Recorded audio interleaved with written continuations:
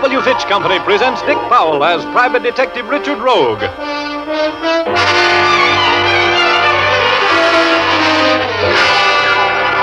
In Rogue's Gallery.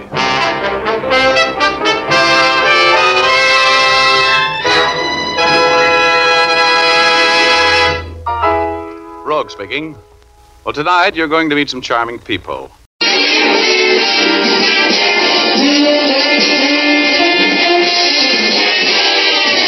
Presenting Orson Welles as The Third Man, The Lives of Harry Lime.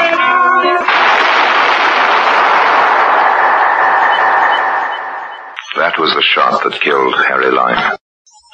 He died in a sewer beneath Vienna. As those of you know who saw the movie The Third Man. Yes, that was the end of Harry Lime. But it was not the beginning. Harry Lime had many lives, and I can recount all of them. How do I know? Very simple. Because my name is Harry Lime. Get this and get it straight. Crime is a sucker's road, and those who travel it wind up in the gutter, the prison, or the grave. From the pen of Raymond Chandler, outstanding author of mystery, comes his most famous character and crime's most deadly enemy as we present The Adventures of Philip Marlowe. Now with Gerald Moore, starred as Philip Marlowe.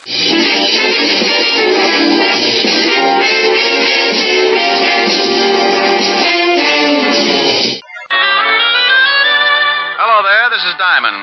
You know, this business I'm in can get pretty silly sometimes. I can go along for a whole month and get by on nothing but meals at the automat and a dozen laughs a day. The funny ones usually pay just as well as the tough ones, but eventually somebody starts something that's about as funny as an open grave.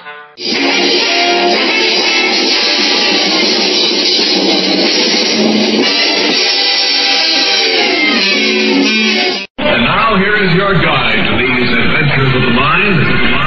There is someone waiting who will hurry up and rescue you this small OTR Rob. And now, here is OTR Rob. Hey everyone, this is OTR Rob welcoming you to another edition of Richard Diamond Private Detective and the Richard Diamond block of detective shows. This episode of Richard Diamond comes from August 9th, 1950. The episode is entitled The Edna Wolfe Case and The Lives of Harry Lime, starring Orson Welles. This is from March 7th, 1952. The episode is entitled Turnabout, Foul Play, and The Private Files of Rex Saunders from July 4th. Born on the 4th of July, 1951. The episode is entitled The Hidden Thoughts of the Female Mind, or the Feminine Mind, which I think men will never be able to figure out. And The Adventures of Philip Marlowe from May 28th, 1949. The episode is entitled The Ebony Link. And Rogue's Gallery from November 8th, 1945. The episode is entitled Little Drops of Rain. So enjoy all these episodes. I'll see you all back here next week. God willing, the creeks don't rise. Wear your mask, social distancing, get your booster, get your vaccine if you haven't got it. Let's get back to normal. Do it.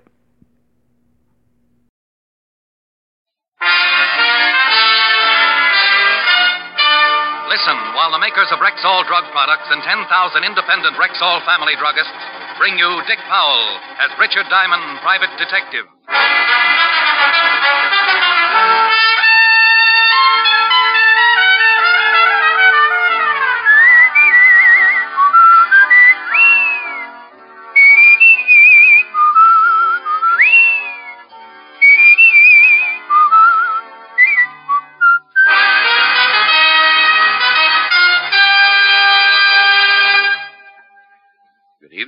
This is your Rexall family druggist with a welcome from the 10,000 independent druggists who have made the word Rexall part of our own store names. We've done that because we recommend and sell the 2,000 or more drug products made by the Rexall Drug Company. Like Bismarex, for example. This famous Rexall antacid often neutralizes excess acidity within 1 minute. What's more, The ingredients in Bismarex vary in the time it takes them to dissolve in the stomach. And that way, relief from acid indigestion is quick, continuous, and prolonged. Quality like that of Bismarex is what we family druggists are talking about when we tell you can depend on any drug product that bears the name Rexall. Good health to all from Rexall. Now, your Rexall family druggist brings you another exciting half hour with Richard Diamond, Private Detective, starring Dick Powell.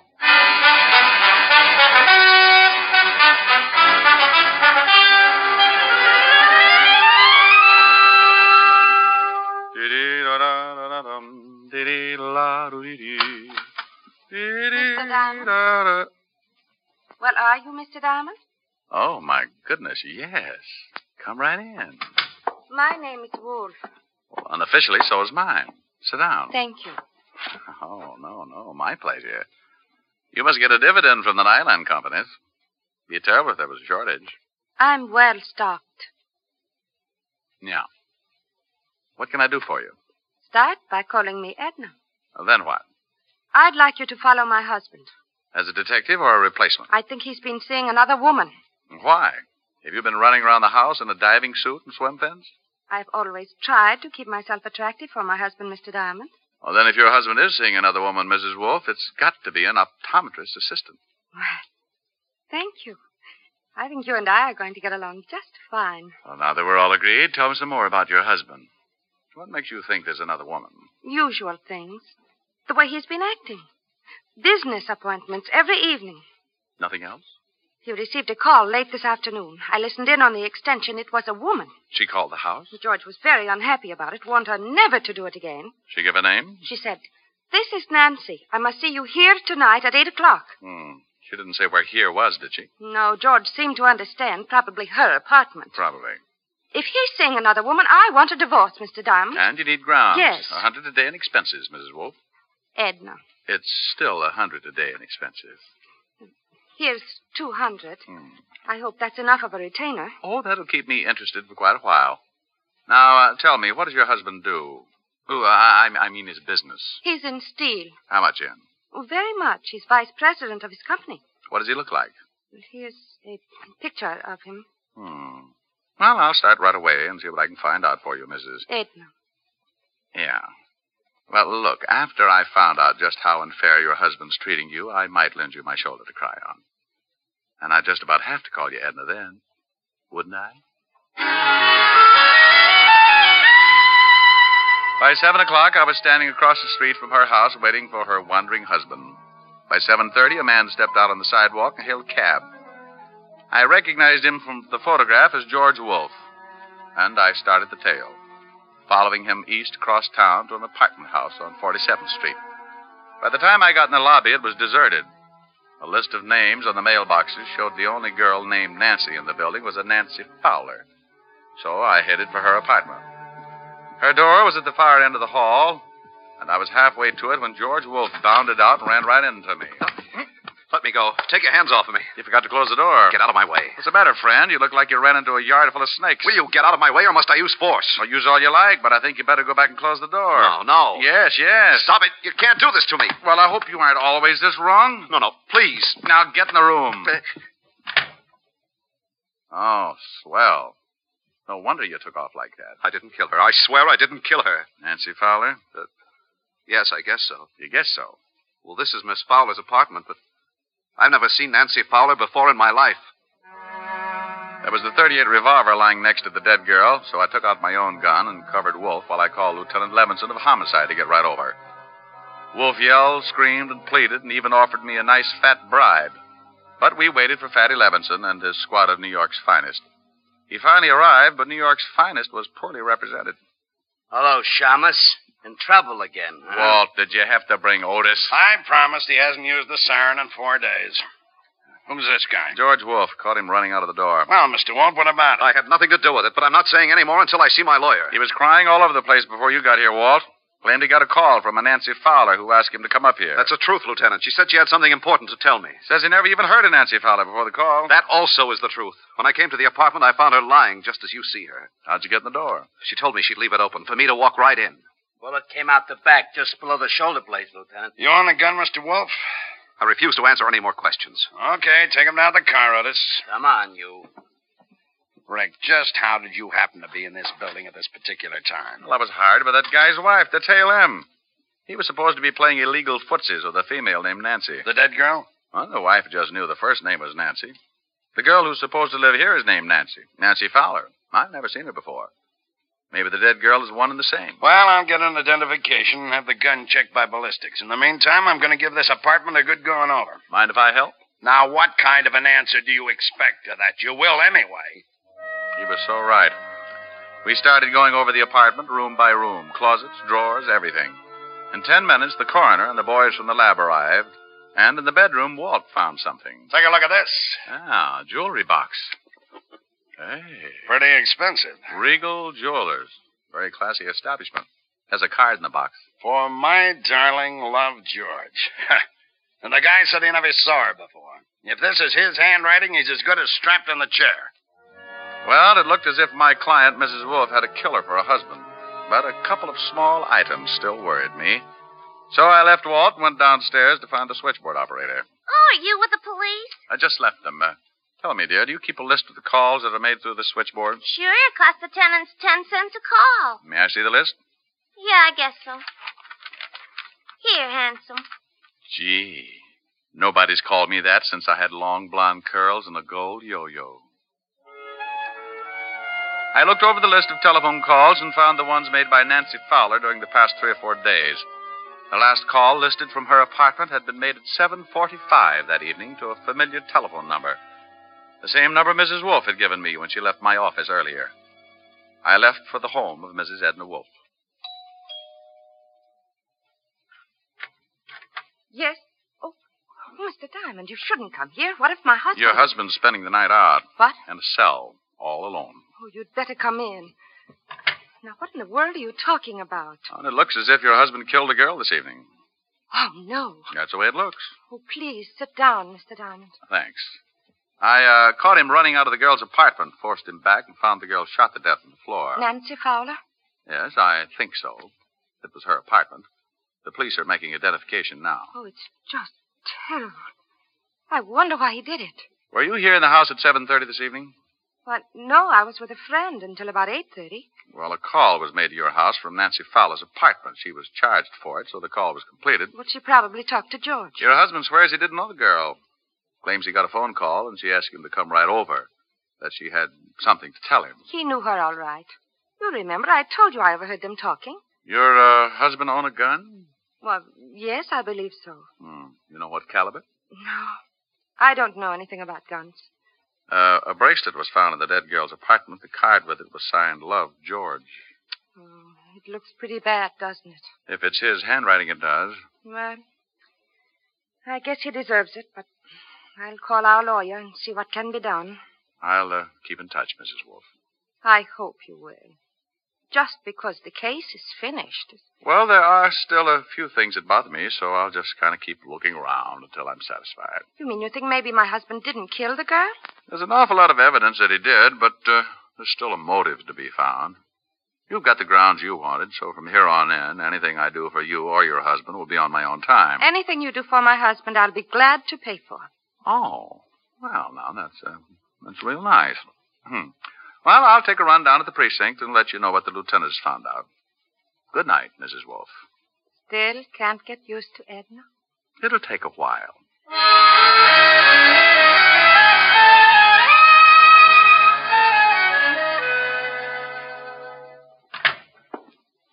But you'd be in bed by now, Rick. My landlord short-cheated me. What did you find out, Walt? The dead girl was Nancy Fowler. Figured.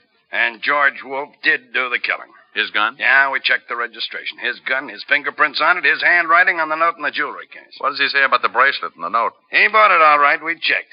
Regal Jewelers. Says it was for his wife. You expect him to say something different? No. What's the motive? We'll find it. Probably another man. Here's the report on the dead girl, Lieutenant. Well, Isn't it a little late for you, Otis? Why aren't you out flying around some belfry? He's picking on me again, Lieutenant. Maybe you'd like me to tell him about the time I caught you sleeping in the attic hanging by your toe. Oh, not you too, Lieutenant. Otis, I hear you've been picking up some extra money posing for Charles Adams. I don't have to take this. I know my rights, and I ain't no bat. Here's something on the dead girl. She works at the Gilded Cage, a nightclub owned by Eddie Young. Eddie Young. Wow. There's a nice little fella. He'd set fire to his grandmother if he thought it was too cold in the room. We'll have a talk with him tomorrow. Well, I guess I better be going. Sure. See you later. Yeah, I could sure use some sleep. Yeah. And, Rick, when you get over to Eddie Young's club, give him my best. Smarty. The Gilded Cage, where Eddie Young ruled as proprietor and keeper for his flock of hired gorillas, was only about 6 blocks away, so I decided to walk it. But like always, I start in one direction and end up getting sidetracked. Keep walking, Diamond. Don't turn around. You caught me when I'm right in the mood. You turn around, I shoot you. What's the matter? Don't you want me to spot your Tony? Over to that car. Okay. Quit poking. Your muzzle's cold. You drive. I'll get in the back. Oh, I forgot my glasses. Can't see 3 feet without them. Get in. But I have a restricted driver's license. You want it right here? I can wait. Where to? Just start driving and don't turn around.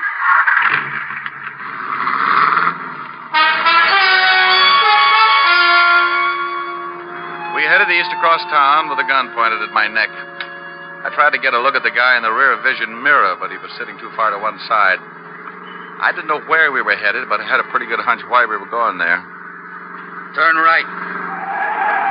And take it a little slower. I don't want to have to shoot a cop. Well, if we're headed for the river, I've seen it. From the bottom? Don't you think we'd better stop at a bathhouse or something? I know a spot where you can go in, clothes and all. Okay. But if there's anything I hate, it's getting my money wet. Turn right again. We were headed for a cross street. I could only turn right or left.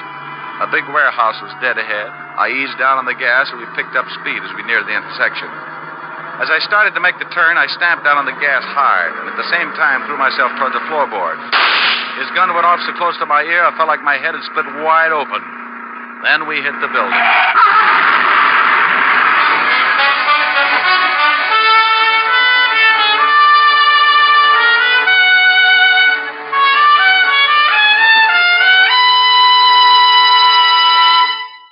You're listening to Richard Diamond, Private Detective, brought to you by the makers of Rexall Drug Products and your Rexall family druggist. And here he is. Last week, a customer said to me, I wish I knew some way to be sure I'm getting enough vitamins. Some way that's easy. Yes, and inexpensive, too. Well, ma'am, millions of people have found the easy way to do that. They take Rexall Plenamins. Plenamins? Rexall's popular multivitamin capsules. Just 2 Plenamins a day give you more than your minimum daily requirement of every vitamin for which such requirements have been established. Well, you can't expect much more than that. Yet Plenamins do give you more than that, for they also contain valuable liver concentrate and iron, plus other factors of the vitamin B complex. Say, they sound expensive. On the contrary, Rexall Plenamins cost you only a few pennies per day. Ask for Plenamins at Rexall drugstores everywhere, and remember, you can depend on any drug product that bears the name Rexall. And now back to tonight's adventure with Richard Diamond, Private Detective, starring Dick Powell.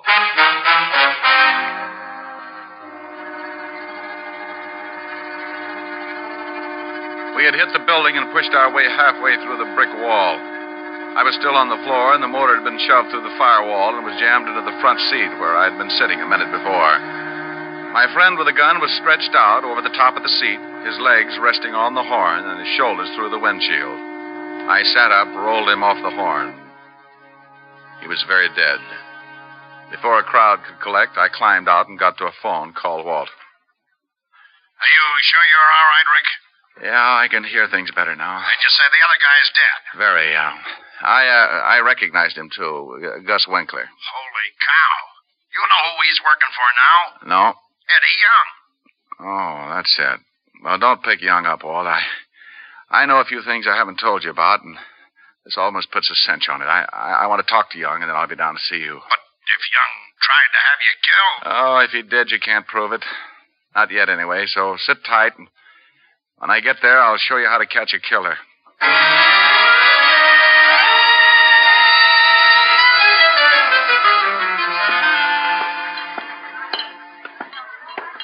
You going someplace, chum? Yeah, right through that door, chum. That's Mr. Young's office. Maybe he don't want to see you. Maybe he don't, but he's going to be disappointed. You ain't going in there, chum. I see. Everybody gets disappointed sooner or later, chum. Yeah, what... Aren't you in the wrong room? That's what your boy outside thought. I changed his mind. Are you sure you ain't looking for Bellevue, Shamus? You're kind of a mess. One of your boys, Gus Winkler, tried to give me swimming lessons. He can claim his body at the morgue. I don't know what you're talking about. Somebody else who works for you got killed tonight, too. Yeah, who? Nancy Fowler. What? Oh, come on, Eddie. I couldn't stand it if you started crying. Who killed her? The police are holding a man named George Wolf. Know him? No, I don't know him, but Nancy's talked about him a couple of times. Hey, boss, that guy just... Forget it, Lou. Well, boss, he... Forget it, will you? Go on, beat it. Okay. You know, Shamus Lou's a pretty big boy for you to go pushing around. He's liable to stay mad. So Nancy said she knew this George Wolf. That's right. Ritual guy, from the way she talked, she was taking him good. Where were you between 7 and 8 this evening? Right here in this office.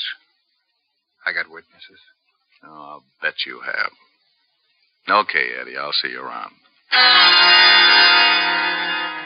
I left the office knowing how close I was to the whole answer and called Walt at the precinct. I told him to meet me up the block from the Gilded Cage, and 10 minutes later, he pulled the squad car up to the curb, and I climbed in.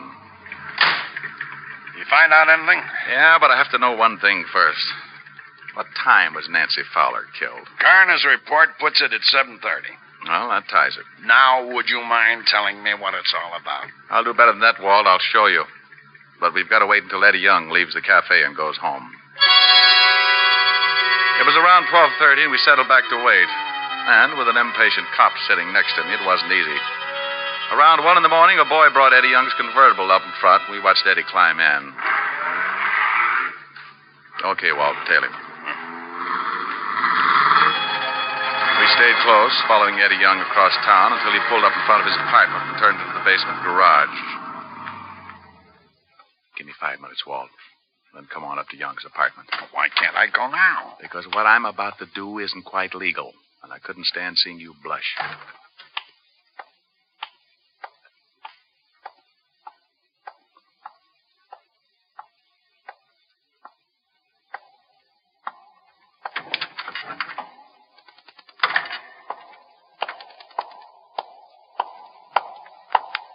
Hold it, Eddie.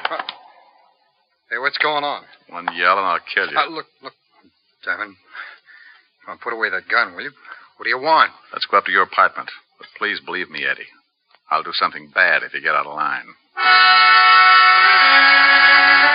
We rode the elevator up to Eddie's 8th floor apartment. I shoved him in the door ahead of me and then made sure there was no one else around to give me any trouble. All right. What do you want? Pick up that phone. Okay, take it easy with that. Well, who do you want me to call? This number and hurry. I'll tell you what to say. Okay, I don't get this. Evergreen Street. What's the matter? Don't you like that number, Eddie? I don't even know the number. Well, then dial it quick. Okay. And when you get an answer, just say, "This is Eddie. Get right over here. I got to see you." And I'll look, Shamus. You look, Eddie. I'm going to hold this barrel right between your eyes so you can see it coming if you make a mistake. I won't make a mistake. Hello. This is Eddie. Yeah, get right over here. I got to see you. I can't talk. Goodbye. Okay, now, will you take that gun away? You look a little worried. What have I got to be worried about? I don't know who I was talking to. Oh. That should be the law, Eddie. What is this, Diamond? I'm sorry I can't show you right now. Good night, Eddie. Wait a minute. Come on in, Walt. You said 5 minutes. Holy smoke, what happened to him? I just put him to sleep. He'll stay that way for a while. Now, Rick, you've got to tell me what's going on. I told you I'd show you. Now go on in the kitchen and see if you can find some ketchup. Ketchup? Yeah, then bring it out here and pour it all over Young. Have you lost your mind? Walt, I want him to make him look like he's bleeding. Now go find the ketchup or I'll just have to cut his throat. Walt found the ketchup and under protest poured it over the unconscious Eddie Young. Then I made sure the door was unlocked and we went out in the hall to wait. Please, Rick, what is this? It's the same way Nancy Fowler killing was framed, only she was really killed. Shh, quiet, elevator. Okay, I'll play along with it.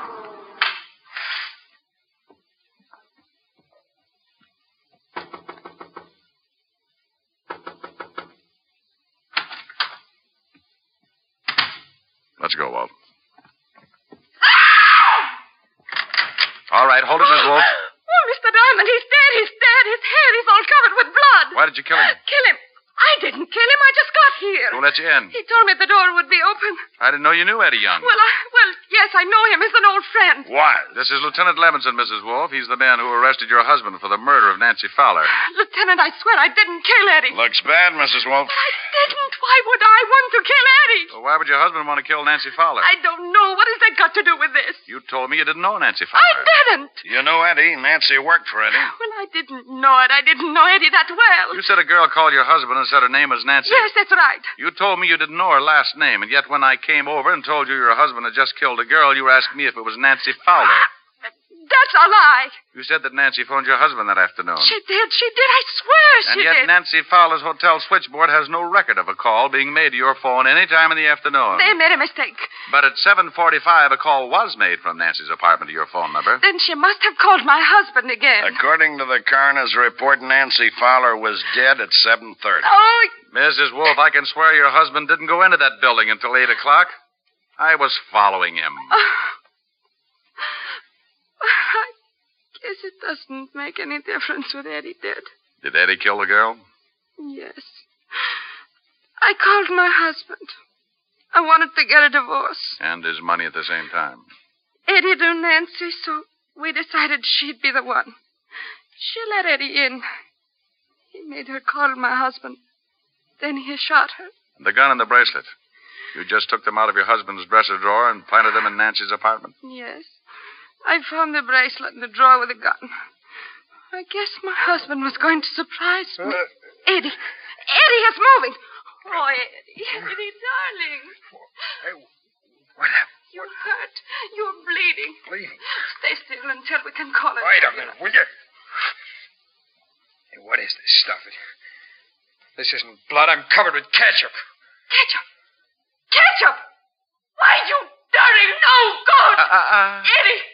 We've been framed! Framed? They're all yours, Walt. Why? Good night, Mrs. Oh, I guess now is as good a time as any. Good night, Edna.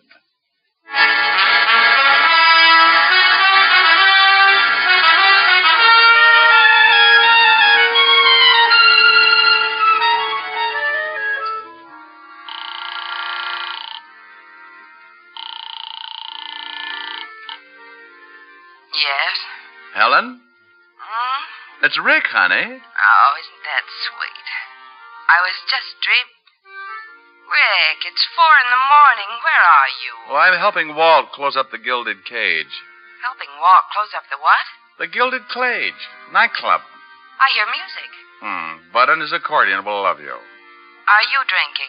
Honey, I'm with the police force. What was that? Oh, that was Walt. He said, Rick. You stood me up this evening. Well, I'm going to make up for it, honey. Listen. Okay, 1, 2.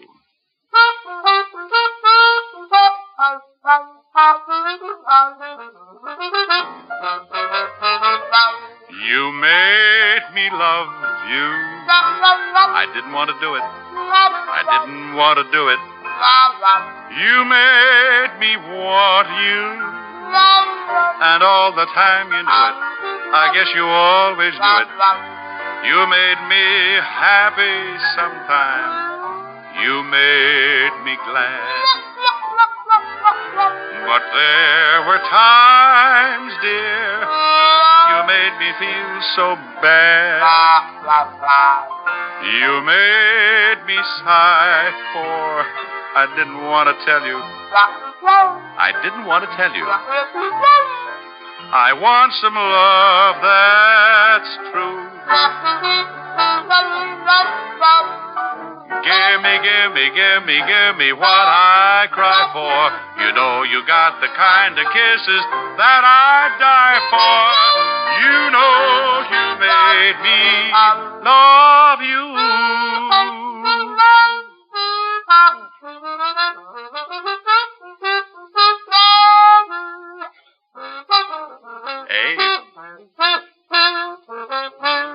Abe?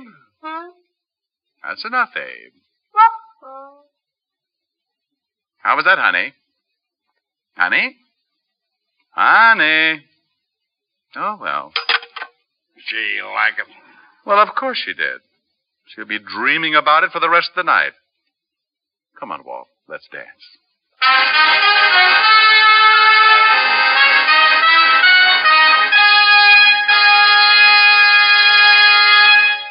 Once more, here's your Rexall family druggist. No faster-acting aspirin made.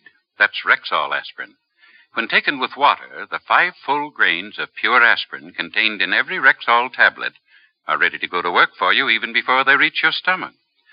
Next time you need aspirin, remember Rexall aspirin. There's no faster-acting aspirin made. Ask for it at Rexall drugstores everywhere, and remember, you can depend on any drug product that bears the name Rexall. Good health to all from Rexall.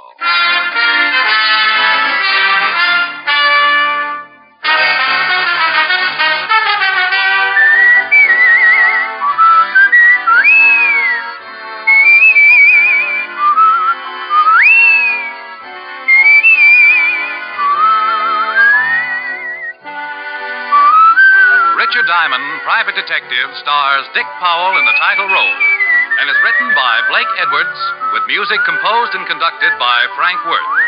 Featured in tonight's cast were Virginia Gregg, Ted DeCorsia, Wilms Herbert, Hy Averback, Stacey Harris, and Victor Perrin. Richard Diamond, Private Detective is produced and directed by Jaime Del Valle.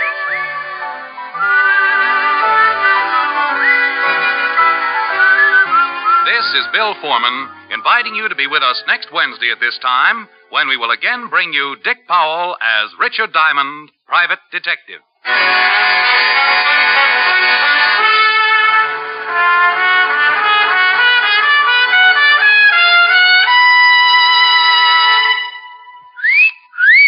Hiya, beautiful. Get lost, Bristlepuss. You need a shave. But I have shaved. What else do you want me to do? Silly boy, she wants you to go Stag. Go Stag? But why? Because Stag is Rexall's exclusive line of men's good grooming aids, like Stag Brushless Shave Cream. No fuss, no massage, just smooth it on, and presto, you get a clean, close shave. Your face stays smooth and whiskerless all day long. I'll do it. I'll go Stag. That's it. Join the Stag line now at Rexall drugstores everywhere. Yes, to make girls care. Go Stag.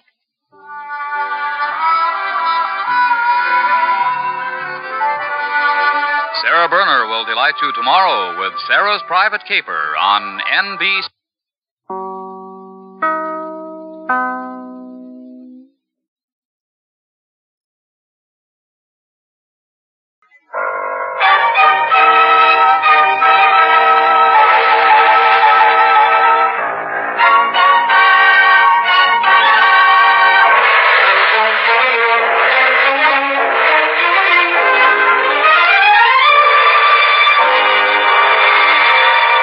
Presenting Orson Welles as the Third Man.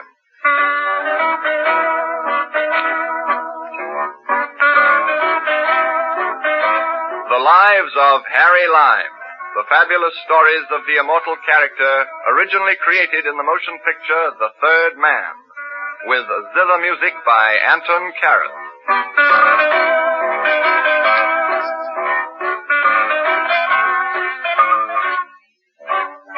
In my youth, after a serious study of all the good causes that can lay just claim to a man's attention, I decided to work for the best cause of all, the cause of Harry Lime. But though I subsequently spent my life performing pecuniary sleight-of-hand tricks, it cannot be said of me that I dealt in unattractive merchandise. Whenever I sold a gold brick, it was a highly polished article indeed. Perhaps you'd like to hear about one such commercial venture.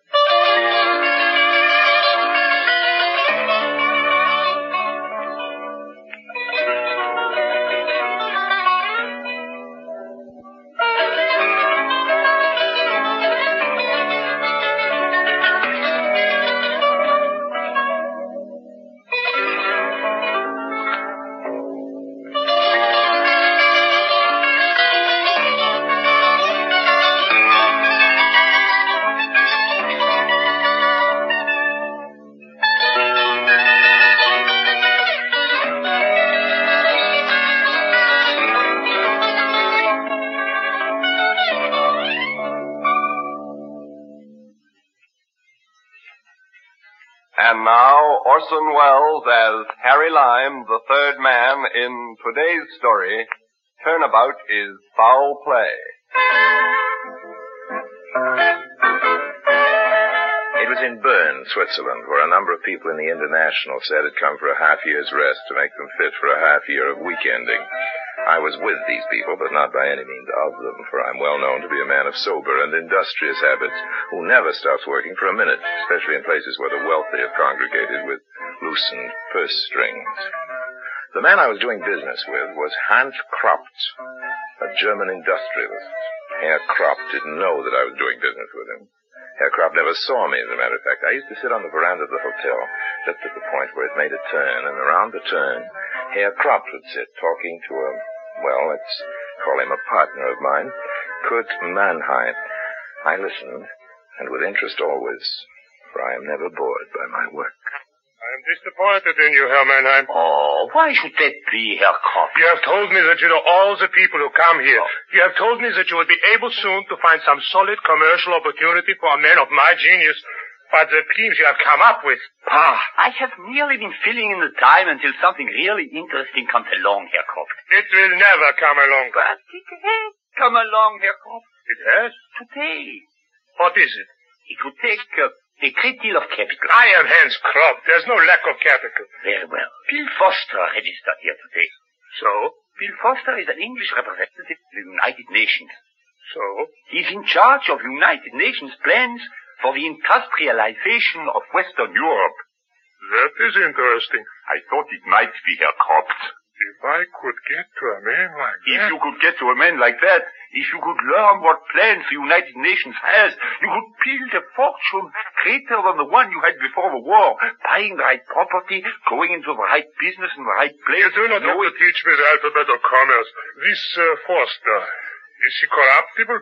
Oh, he's already corrupt. Who? Can I trust him? If you pay. There will be no difficulty then. Except that he will not trust you. What do you mean? He is cautious. He deals with people he knows. Don't you know him? Not that well. Then your information is absolutely useless. Not quite. I know someone who does know him. Who? Harry Lime. And who is Harry Lime? Surely you have seen him around this hotel. Tall, distinguished. And Foster would do business with this Harry Lime? Without hesitation, without question. And how can I be sure that Harry Lime will not cheat me? You can be sure of that. What you cannot be sure of, Herr Kropp, is that he will help you at all. Why not? For the same reason that he will not cheat you. You have strange and disgusting acquaintances, Herr Mannheim. Harry Lime is incorruptible. Incorruptible? This incorruptible person is the only man in Bern who could act as a go-between with Foster? That is correct. Very well. We shall try to corrupt Harry Lime. So, Herr Kropt was going to try to corrupt me. Being a highly moral man, I've always delighted in biting biters, sinning against sinners, and fleecing crooks. So, I looked forward to meeting Herr Kropt with a pleasure I was wise enough to conceal when the next day I allowed Kurt and Herr Kropt to run into me in the lobby of the hotel. Mr. Lime. How are you, Mr. Lime? Herr Mannheim, isn't it? Yes, and I would like to present Herr Kropt. How do you do, Mr. Lime? How do you do? Hans Kropt. You have heard of him, surely. Oh, yes, I've heard of you, Herr Kropt. I heard an account of your trial. Sorry your friend had to die. My friend? Yes, chap named Adolf Hitler. Oh, you are too harsh, Mr. Lime. I did only what any patriotic businessman under Hitler would have done. That's probably true. I've many times noticed that patriotism blunts the sense of smell. Mr. Lime, perhaps you and Herr Kropp could find some ground for mutual esteem. We try. Perhaps we can find something, but do we have to try? Well, I was just suggesting... You were just suggesting that since Herr Kropp and I are guests in the same hotel, we can at least be civil to each other? Is that it? Oh, I'm sure that is what Herr Mannheim meant. Well, that's the way it'll be. We can be civil to each other, Herr Kropp. We can smile, we can bow, but at a distance, please, because my flesh is sensitive to knives in the hands of those who slap me on the back. Prepared? Now Herr Kropp was sure that I was the incorruptible public official that my friend Kurt Mannheim had represented me to be. And if I continued to let him think so, it's only because as a point of honor I never tell the truth to liars. Later the same day I listened once more from my station just at the turn of the veranda to a conversation between Kurt and Kropp. This man Lime is going to be difficult. I told you how it would be. There is no other way to get at Foster? No other way that I know of. What are Lime's weaknesses? He has none. Gambling? Huh? Lime? Does he drink? He holds it when he does. Does he like books or plays, operas, symphonies? Does he have a secret vice? Is there anything at all in his background that Herr Kropp, let me assure you, I know the techniques of breaking down a man. I have investigated carefully. I have found nothing. You say he is a bachelor? Yes. Doesn't he get lonely? Who knows? Now, a woman could possibly difficult. Why is this man likes ultra-respectable women. Then an ultra-respectable woman could... An ultra-respectable woman who will do your bidding? It is difficult. I wonder... Yes? I wonder if Mr. Lime would like my daughter. Herr Kropp, you use your own daughter on a job like this? Oh, I would not let her know what I was about. I could not let her know. You know why? Why? Because she is like this man Lime. Exactly like him. She is stuffy, she is proper, respectable, she is moral, she preaches. Oh, she does sound like Lime. Yes, and if Lime likes her, I may be able to get around him. It will be a good joke on my daughter, eh, Kurt? She preaches at me all the time. Now she is going to help me. Listening there on the veranda, I was appalled. I'd played my part all too well. Now I was to be wooed. Not in any of the ways I could have suggested myself to Herr Kropp, not with money or entertainment, or by having a lewd and lovely dancing girl smile seductively upon me. No, I was to be thrown into the company of an earnest, bookish, sniffing do-gooder with glasses, most likely, and acne. A joyless drab who would in all probability avoid the use of the complexion aid she would so sorely need. And I would have to act up to this gargoyle. Well, business was business. Kurt informed me that I had 2 days reprieve, for Frida, which was the creature's name, would not arrive until Friday. I spent those 2 days in prayer, but by no means in fasting. And when Friday was all too soon upon us, I stationed myself in the lobby and waited to be accosted by Herr Kropp. Mr. Lime! Oh, hello there, Kropp. When my friend Mannheim introduced us the other day, Mr. Lime, you were good enough to say that you felt we should be civil. Yes, I did, at a distance. I understand. I am presuming on you now, Mr. Lime, asking you to understand that I am not the bad fellow I am supposed to be. Asking you as at least to be pleasant to my daughter. She has just come to stay here with me. I'd be very happy to be pleasant to your daughter. She is here. You would care to meet her? Certainly. Oh, Frida! Frida! Yes, Papa? Well, the girl who tripped toward us was not the girl I had been expecting. No glasses, no acne, no need of complexion aids. She was young and lithe, with corn blonde hair and rather serious blue eyes set in a face all peaches and cream. I'm afraid I staggered my way through the introductions. Perhaps you two young people would like to go into the patio or go for a hike? Is that what you call it? Papa, are you not presuming? Mr. Lime may have other uses for his time. Oh, no, not at all. I should be honored if you'd come with me into the patio, Fräulein Kropp. Fine. Patio. I have some business to attend to. I will see you at dinner, Frida. I must apologize for Papa. Oh, why? He so obviously threw me at you. Oh, no, not at all. I don't know what to think. I'm very embarrassed. If you're a sample of his throwing arm, he should be with the New York Yankees, honey. You're very gallant. I'm very much smitten. I do not ordinarily approve of my father's friends. Fine, because I'm not a friend of his. The fact is, I don't approve of your father very much. Fred. I don't blame you. But we shouldn't let such things make any difference to us, should we? The patio? By all means, Mr. Lime.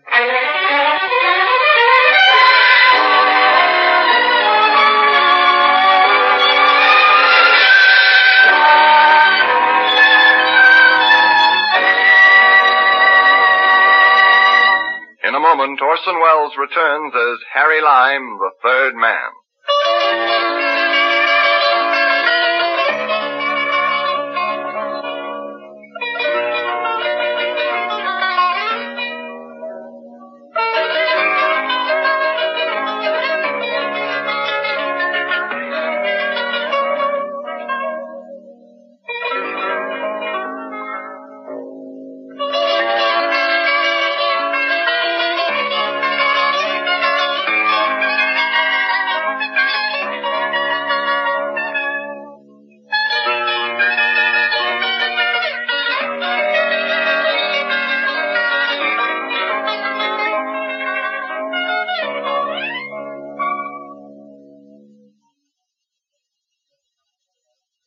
And now, Orson Welles as Harry Lime, the third man, continues in today's story, Turnabout is Foul Play.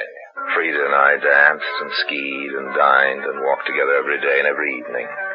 My father beamed whenever I called at his suite for Frida, made no attempt to approach me.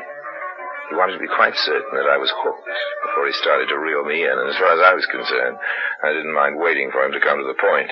Not when I was constantly in such lovely company. It was Frida herself who finally brought things to a head. One night when we were sitting over coffee after dinner in a corner of the hotel lobby. Harry? Yeah? We haven't spoken much about my father. No, we haven't. I know you disapprove of him. Well, I'm sorry, but I do. It's all right. I do, too. And I think I can speak frankly to you. Well, I just hope you could, Frida. He's up to something. You mean the sort of thing he used to do before he went to prison? Yes, I'm sure of it. He's carrying 30,000 English pounds in a money belt. 30,000 Yes. English pounds? I counted it when he was bathing yesterday. And, Harry, I wouldn't bother you with this, but I think it has something to do with you. With me? How could that be? You're an official of the American government, aren't you? No, of course not. Yes, you are. I heard my father talking to that Kurt Mannheim about you. I know it's supposed to be a secret, but I wanted to warn you. My father knows you're with the American government. Well, thank you, Frida. I don't know how he discovered my secret, He but... discovers everything. He wants something from you. I feel so ashamed. I'm afraid he introduced us because he thought that you might... Well, that you would like me. Well, if that's so, darling, I must tell you he was right. Well, how are the young people, huh? Hello, Herr Croft. You both look so serious. Papa, sit down a minute. Yeah? I've been telling Harry that you're up to something, well... Shall we say, unsavory, Herr Croft? The things one has to bear from one's moral and suspicious children, Mr. Lime. Frida will not let me forget the mistakes I made when I was younger. What she says is quite untrue, of course. Is it? Then why are you carrying 30,000 pounds in your money belt? You have been searching my clothes, Frida? I won't apologize. No, you will not apologize. You will only condemn. You haven't explained what you're doing with that much money. Well, you know the International Refugee Group you are so interested in. Yes? The drive opens next week. I was going to try to bring joy to your heart by giving the money to them. I do not believe you. I have listened to enough, Frida. You may go to your... No, that's the most ridiculous. Never mind, Harry. I'm a dutiful daughter. I will go, Papa. Goodbye. She is a dutiful daughter, Mr. Lime. In some ways. You brought her up in the old-fashioned way, I suppose? Exactly. And since I intend to marry her, I suppose I must let you know it before I let her know it. Seems silly, doesn't it? She would never marry without my saying that she could. I'm asking your permission, then. Mm-hmm. Mr. Lime, Do you know Bill Foster, United Nations man staying here at the hotel? Yeah. I am anxious to meet him. Well, that ought to be quite easy. I am anxious also to be recommended. Let's be plain spoken, Herr Croft. I know that Bill Foster has in his possession the UN plans for the industrialization of Western Europe. You want to bribe him, isn't that it? Well, do you have to put it that way, Mr. Lima? I'm one of those efficient Americans you hear about, Herr Croft. I like to save time. Very well, I wish to bribe him. Now, about my daughter, Frida. It is too bad that she would never marry unless her papa said she might. Now you're bribing me. Oh, not at all, Mr. Lime. Of course, I would want her to marry some person who was friendly. Oh, okay. You don't have to spell it out, Herr Croft. Take your time, Mr. Lime. I love your daughter very much. I want very much to marry her. So? Well, I'll get in touch with Bill Foster for you.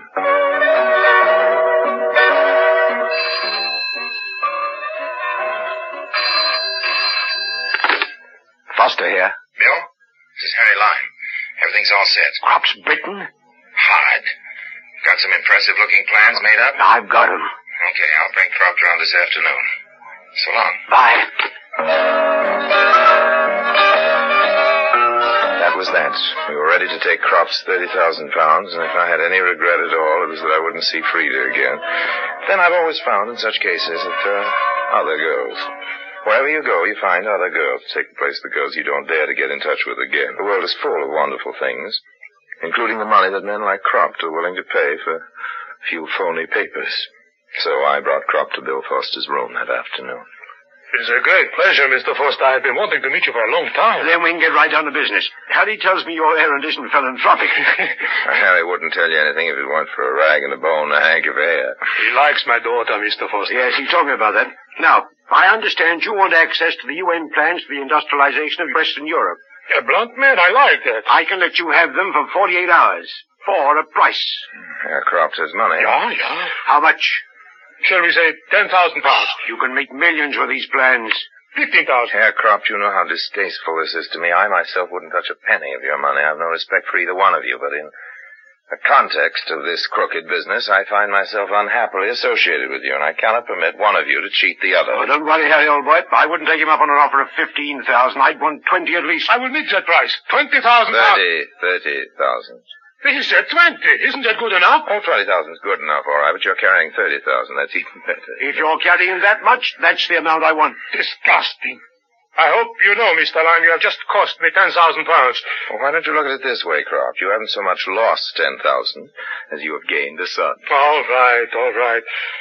I shall want to take the plans and have my experts examine them before I pay any money at all. Is that so? I shall want the money before I let those plans out of my possession. Isn't Mr. Lime's word good enough for you? Mr. Lime must not guarantee that you will return the plans to me if you got them without paying for them. Now tell him, Mr. Lime. Well, tell him I can't tell him what I don't know, old man. You're not particularly honest, Herr Croft. You might take the plans. After all, you might copy them and return them to Foster, if you return them at all. And without payment. Yes. It would be like you. Even be good business, I suppose. But I must have my experts examine them. I must know what I am buying. Croft's point of view is reasonable, too, Foster, you know. Well, he won't get the plans till I get the money. Wait a minute. Now, we both want this deal to go through. There must be a... Yes. We are both convinced of Mr. Lime's honesty, are we not? I am. And I. Thank you, gentlemen. You give me the plans, and I give the money to Mr. Lime to hold until my men have examined them. No. I was willing to bring you two together, but I don't want to have anything to do with the money. It seems like a reasonable proposition to me, Harry. The money is tainted. Nobody's asking you to keep the money. Well, I should hope not.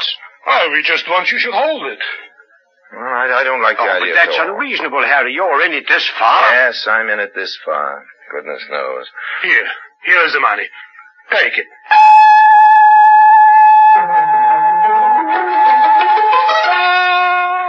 It was a great pleasure to stand there looking unhappy and reluctant and to have that great pig of a Croft force the money on me. Well, I finally allowed his entreaties to prevail and stuffed the 30,000 pounds into my pockets.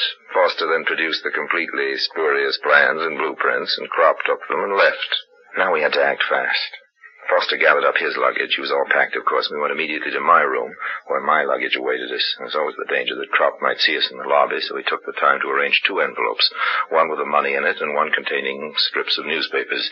The envelopes looked alike, so if by chance we should find it necessary to return the money to Croft, we could switch the envelopes on him. Now we were ready to go. But at that moment, there was a knock at the door. What's that? I don't know. Uncle would answer it. Harry! Oh, come in, Frida. This is Mr. Foster. I was just about to bring him to the station, Frida. Harry, Mr. Foster, here are the plans my father got from you. I don't get this. I heard my father talking to some of his men on the telephone, telling them to get right over and examine these plans. I knew he couldn't have come by them honestly, so I took them. Well, Foster, you'll be late for your train. You'd better go. I won't be able to help you now. Well, all right. Here, don't forget this bag. Oh, no, of course. You know where I'm staying. Oh, yes, I know. All right. Toodaloo. And thanks for the plans, miss. We won't prosecute your father. Now, Harry, what about the money my father gave you to hold? Oh, you know about that, too? Yes. Frida, I swear it was for love of you. I never wanted to get mixed up in this. I know all that. Papa chuckled over that with Kurt Mannheim. I heard him. I listen all the time. Now, what about the money? The money, yes. Do you know, I think we ought to teach your father a lesson and not return this money to him. I'm glad you feel that way, because that was my thought, too. Oh, it was? Yes. We'll use that money as he pretended he was going to use it. We'll give it to the refugee group. Harry, don't you think that's a wonderful idea? Oh, yes. It's perfectly wonderful.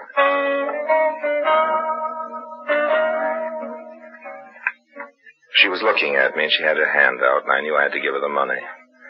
But the preparations I'd made to fool her father would be equally useful with her, I was sure. I took out the envelope containing the money. I handed it to her, had her count it, and put it back in the envelope and seal it. Then I spoke casually about a picture on my wall. When she looked toward it, I did the old switcheroo with the envelopes. Both envelopes were now in my bureau, but the one with the money in it was under a magazine. I strolled casually into the bathroom, combed my hair, and when I came back, she picked up the envelope that was lying in plain sight, and we left for the offices of the refugee organization. This will teach Papa exactly the kind of lesson he needs. I was afraid that she would allow the officials of the refugee group to open the envelope in our presence. But she was just as willing as I was simply to leave it and go outside.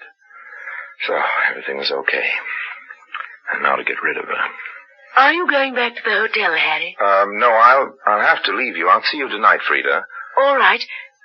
But, Harry, one moment. Kiss me.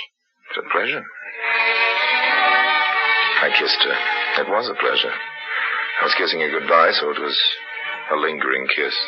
Then it seemed she wanted to borrow my pen and some paper. She wrote something. Here, take this.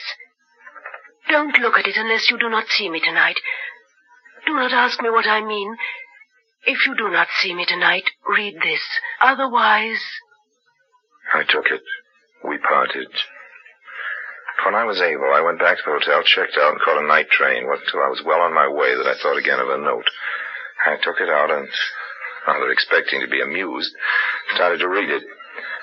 But as I read, I grew more and more horrified. In my mind's ear, I could hear her voice reciting every syllable of that note. Harry, darling, I love you. But I have been the daughter of a criminal. I cannot be the wife of another criminal. Yes, I know that you are that. I even knew that you switched envelopes on me. And when you went into the washroom, I switched them back. Don't feel too sad about losing the money. The refugees need it. Love. Frida.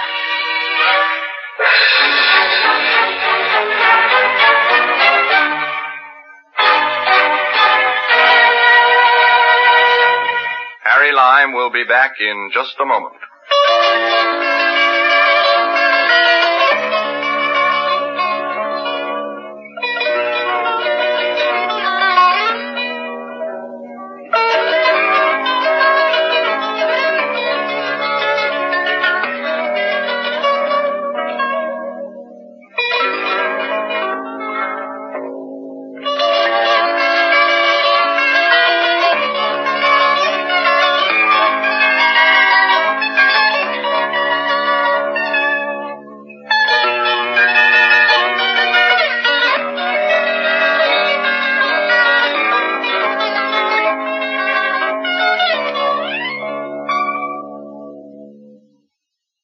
now, Harry Lime.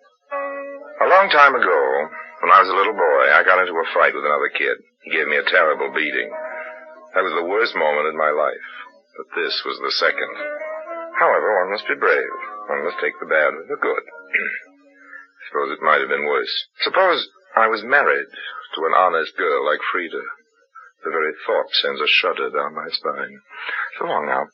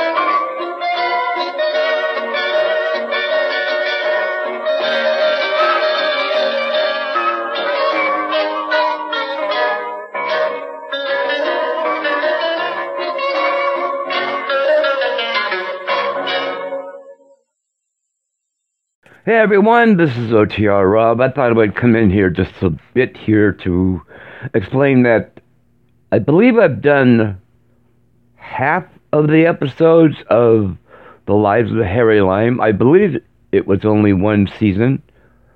It might be two, but I don't know. Don't quote me. But so I'm halfway through Orson Welles.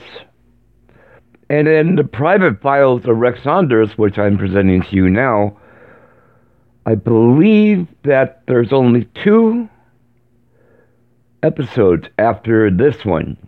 And then he's going to go away, and I'll have to find something else to replace Rex Saunders. I'll find something. I'll probably bring back something else that I have not done or that I was doing and dropped. That's probably what I'll do. I'll punch in something that I had dropped originally from last season and bring that back into the fold to replace Rex Saunders. And Philip Marlowe's got a long ways to go. I think we got 2 more years on the adventures of Philip Marlowe. And Rogues Gallery is definitely 1 season. And I just started to bring those. We're on the 4th episode now. So I think that's 35 episodes remaining if we have all of the Rogues Gallery episodes. So I think we're in good shape there. But just thought I'd let you know what is going on right now and what shows will be going away. I don't know what shows I'm going to replace the gone shows with, but doesn't matter. You all seem to like Detective, and there's plenty of them around, I'll tell you that.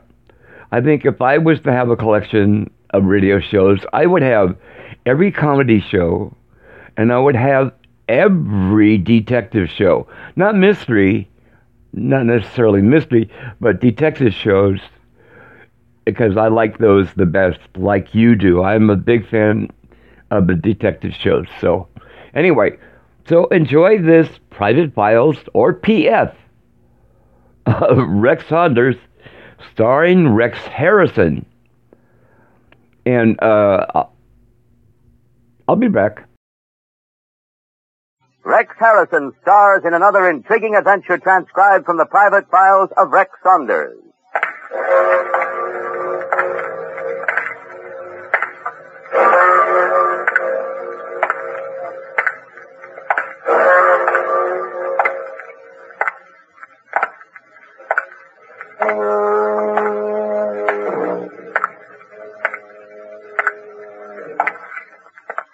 Concerning a masquerade. It's rather difficult to fathom the beauty hidden behind a lace mask. And it's even more difficult to fathom the hidden thoughts in a feminine mind concerned with murder.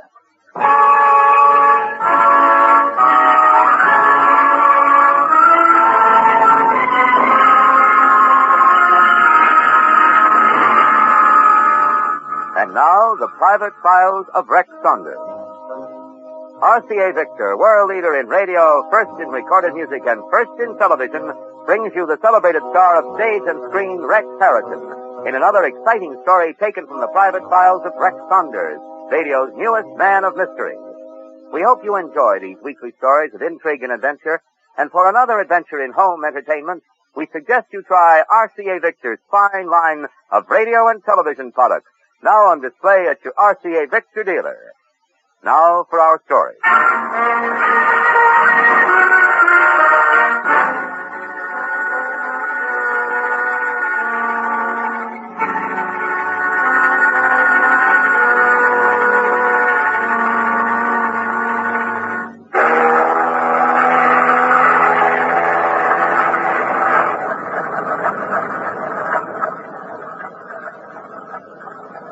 I stand here on the bow of the ship as we head for home, and a soft breeze ripples the moonlit waters of the Caribbean.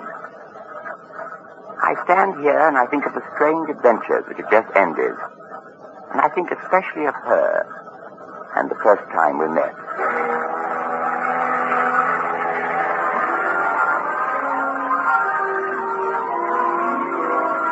It was our last night out before entering the port of Havana, and as I stood watching the quiet seas, the noisy gaiety of the masquerade ball floated up faintly from the dance floor.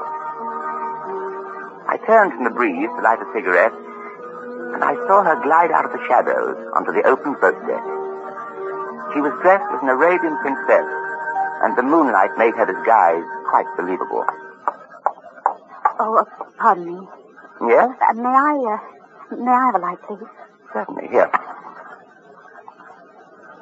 Thank you. Princess, it's much too nice a night for it. Too nice for what? Running away. I don't know what you're talking about. Well, you came over to me in quite a rush, and it wasn't just for a match, now, was it? Well, of course it was. And where do you get the idea that... However, you don't have to worry. He's gone. Who's gone? The man who was following you. He went down the stairs to the deck below. No one was following me. You're mistaken. No?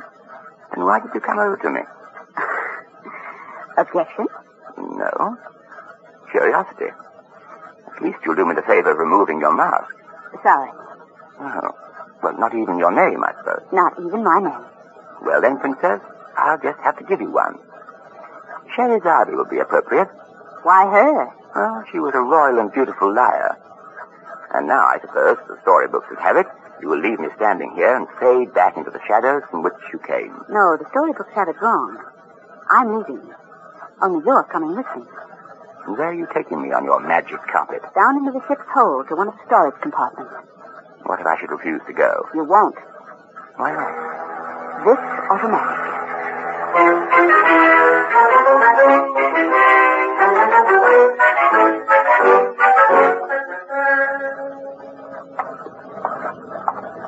Down the passageway. Princess, this is going to teach me a lesson. Never trust a lady until you know her name and the serial number of her gun. Just keep walking. Do as I say, and there won't be any trouble. All right, stop here. Now what? Here. Take this money. You're going into that storage room through this door. What do I do in there? There's someone inside waiting. You give them that money, they'll give you an envelope. You bring the envelope back to me. All right, now go inside. And remember, I'll be watching you from here with this gun. Go ahead. Stay where you are, senor. Huh? Don't turn around. There are two of us here. And I have a gun pointed at you. Oh. Now, back, senor. Slowly move back this way. That is enough. Now remember, please do not try to turn around. I'll remember. Why did you come, senor? Believe me, the choice wasn't mine. I was standing on the boat deck minding my own business. I do not like this, senor. You express my feelings exactly. You have the money? I have the money. You hand it back to my friend here, senor. You hand it back, and please do not turn around. All right, just as you say. Here it is. I believe I was to get something in return. Si, senor. In return, I do have something for you.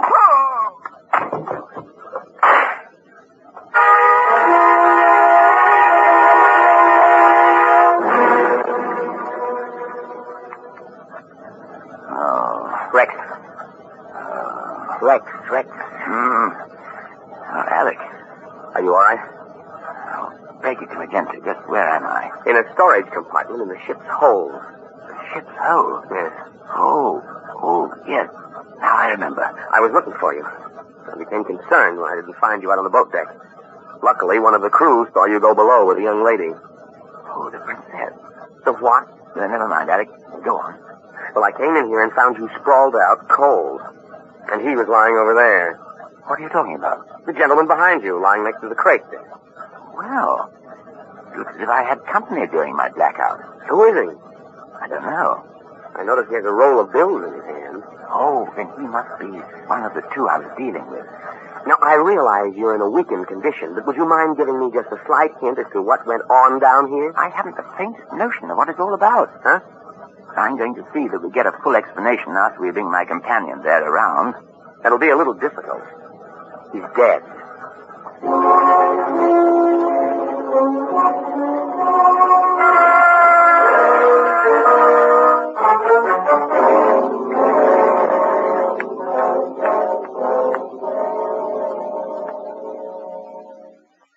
A special group of people we know have enjoyed themselves immensely this holiday, whether they spent the 4th away or just around the house. We mean those folks who keep recorded music close at hand. The many who enjoy RCA Victor's new Victrola 45 personal phonograph.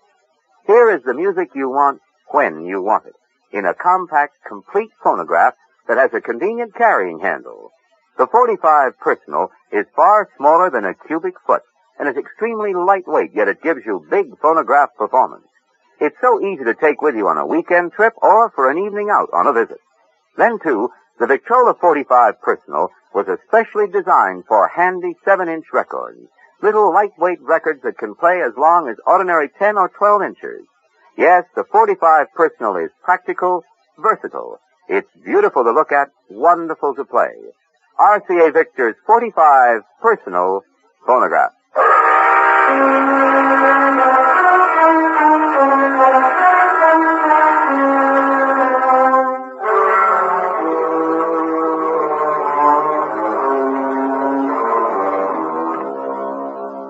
Evidently, the shot came from behind him. The bullet entered here at the base of the skull. Wonder who he is. No identifying papers, Alec. I searched his clothing thoroughly. You better get that money out of his hand. Yeah. Rex. What is it? Here, look. He was holding on to this. A glass vial. Let me have it. Wonder what's in it. Wait till I get this stopper out. There. Well? Here, smell it. Smells like wine. Yes. You notice there's a heavy sediment at the bottom? Maybe it's poison of some kind. Perhaps. Come on, Alec. Where are we going? To find a murderess in the disguise of a princess.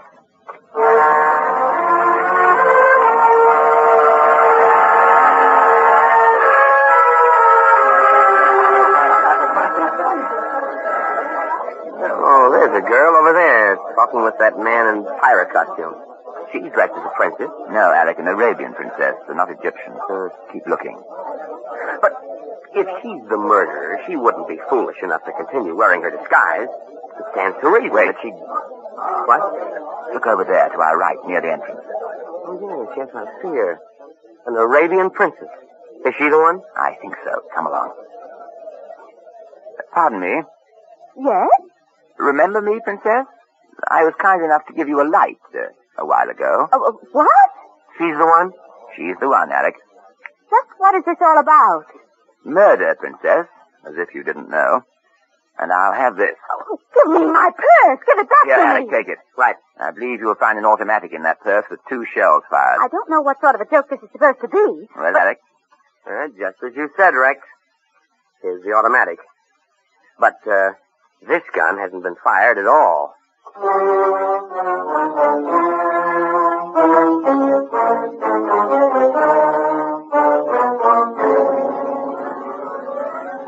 Here's her passport. Her name is Kathy Peters. Destination, Cuba. All right, Miss Peters. Now that we know each other formally, suppose you start explaining before I turn you over to the ship's captain for custody. Oh, please, Mr. Saunders, you mustn't do that. I've got to get to Cuba. Planning on some more murders? Believe me, I had nothing to do with that man's death. I had every reason to want him to live. You still haven't told me what his name was. I don't know. I received a message this afternoon to meet him down in that storage compartment at 11 tonight. Since dinner this evening, a strange man has followed me wherever I went. You saw that man out on the boat deck. And what about your forcing me at gunpoint to that rendezvous in the ship's hold? Well, I was afraid to go in there myself, but I just had to get that information somehow. Then when I heard the shots fired, I got panicky and ran. You mentioned information, Miss Peters. What sort? Information that would pardon an innocent man from a prison sentence. And the innocent man? Kenneth Maxton. And just what is this Maxton person to you? Kenneth is my fiancé. He was in the export business. A Cuban was found murdered in his office.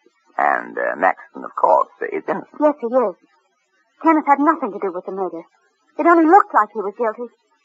Mr. Saunders, believe me, he's innocent. That's why I must get to Cuba to find the proof that will release Kenneth. And you're going to handle it alone? I can manage. Kenneth has friends in Havana. Well, what about me, Miss Peters? Perhaps I can help. Where will you be staying? Mr. Saunders, please believe what I say. I must do this thing in my own way. And you mustn't try to follow me. It might ruin everything. If I need you, I'll call. I promise I'll call you.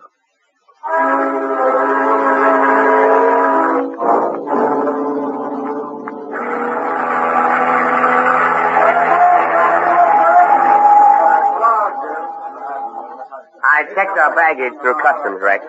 Being sent on ahead to the hotel. What about Kathy Peters? She is still over there at the pier gate. Do you believe everything she told us last night? Most of it. Why? I don't know, Alec. Perhaps I like the way she talks. Honestly, Rex, sometimes you operate in a most peculiar way. Peasants would more like it in this case. Hey, who's that man talking to Miss Peters? I don't know. Alec. Yes? Here's the vial we found in the murdered man's hands. I want you to take it to Professor Lopez at the university. Lopez is a chemist. He's an old friend. Tell him I'd like him to analyze the contents. I'll meet you at the hotel later. Okay. Where are you going? I see that Miss Peters and her escort are leaving the pier. I decided not to wait for her to call us. I'm going to follow them. Well, be careful. I'll see you later.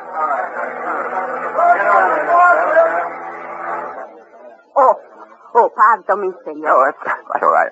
Just one moment, senor. What is it? You are Senor Saunders. Senor Saunders, no? Yes, but I have a message for you. From whom?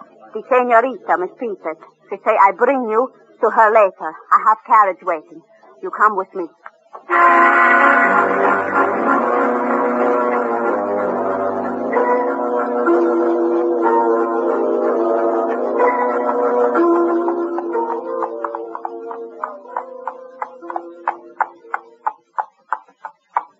Well, how much further?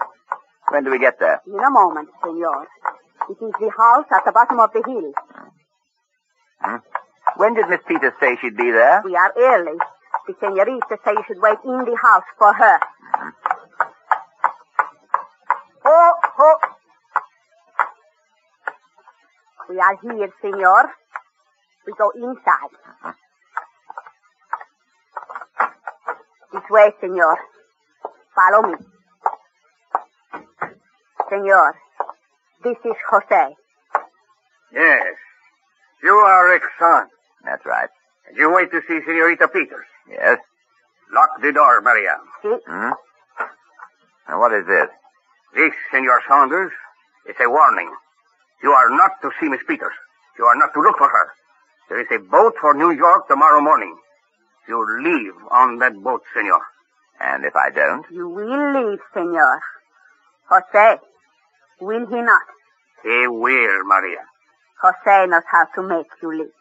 Maria means this whip. Senor! You should not reach for your gun. So I see. Now, senor, I will show you with this whip why it is wise for you to leave on that boat tomorrow. You will leave as I say.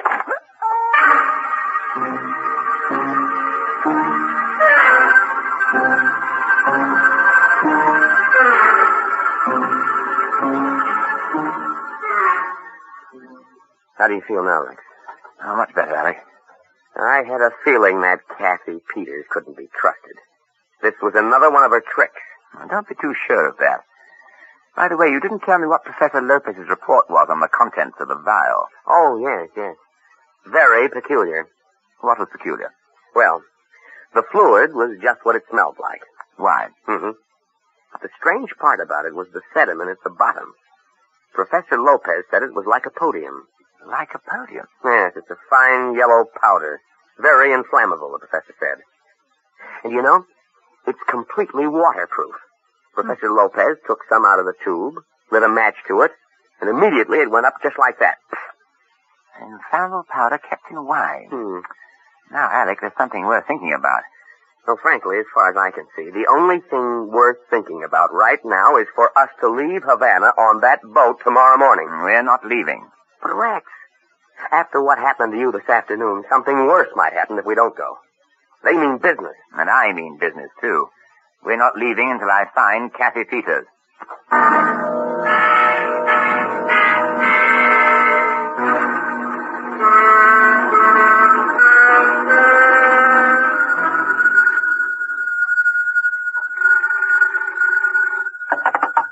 Hello? Mr. Saunders, this is Kathy Peters. Miss Peters, where are you? We've been trying to locate you for days. Listen to me, Mr. Saunders. There isn't much time for me to talk. Can you meet me tonight? Yes, where? I'm sending someone to your hotel to bring you to me. Well, frankly, Miss Peters, I had rather bad luck with the previous guy. Yes, I know. I heard about it. But this man can be trusted. His name is Manuel. I said that I would call you when I needed your help. Well, I need it now.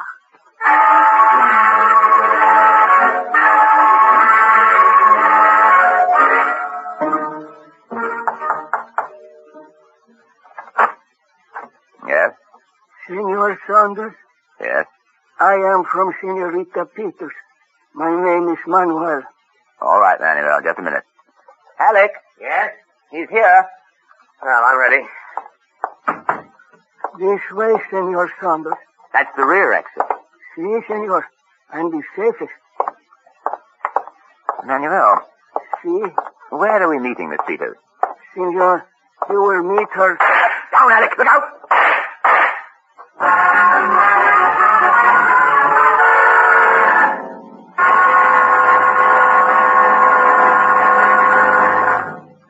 Back to the climax of our story in a moment. Holidays are always fun for the whole family, but here's a way to have more fun every day, all year round. Wherever you go, take a world of entertainment right along with you. Take an RCA Victor portable radio. At the beach, in the mountains, on a picnic, keep an RCA Victor portable radio close at hand. It's good company anywhere. It makes a holiday more fun when you have your favorite programs right there at your fingertips. And RCA Victor portables are the best you can buy. They're compact and lightweight, easy to carry, yet you're assured of top performance on battery operation. What's more, RCA Victor portables work just as well plugged in at home, with all the tone and volume you'd expect from a large table model. Yes, the 4th has been fun, and you'll have a lot more fun to look forward to all year round with your RCA Victor portable radio.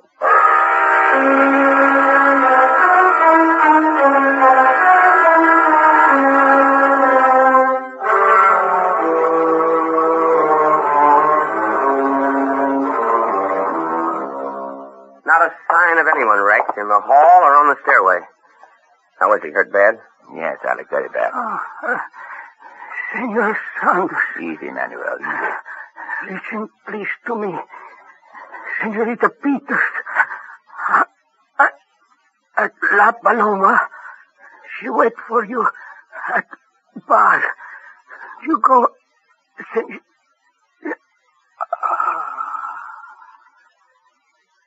Well, he's dead, Alec.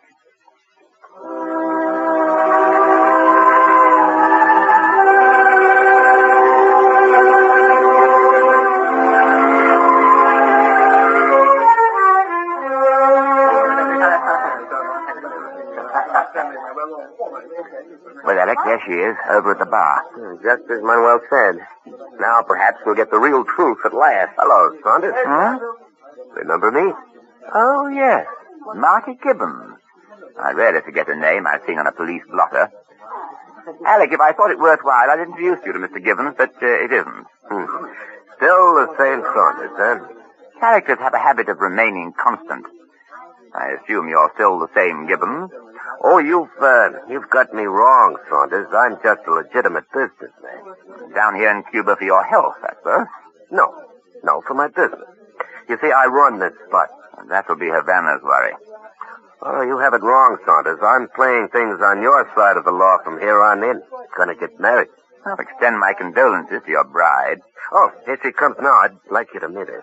Rex, look, it's... Oh, I'm sorry, Alex. It's careless of me. Oh, Marty, I thought you'd never get here. I've been waiting. Kathy, I want you to meet an acquaintance of mine from the States. Saunders, my fiancée, Kathy Peters. How do you do, Mr. Saunders? How do you do? You've got class, huh, Saunders? Oh, Marty, don't... Well, baby, let's get going, huh? I don't want to give any guy too long a look at you before I slip that ring on the third finger. I'll see you around, Saunders. I told you she was a trickster. Now, where do we stand? That all depends on what's in this lipstick. Where'd you get that? Miss Peters slipped it into my palm when we shook hands a moment ago. Huh? And there's a note in it. What does it say? Meet me in an hour in the cellar of Gibbons' house. It's number 32, Street of the Angels. I leave the door to the cellar stairs unlocked. I found the evidence that will free Kenneth Maxton.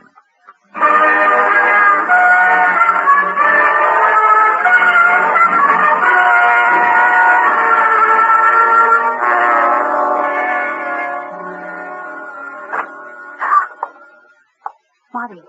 Hello, Kathy. What's the matter, baby? You look surprised to see me. Well, it's nothing, Marty. I just didn't expect you home this early. Mm-hmm. I didn't expect to find you down here in the cellar.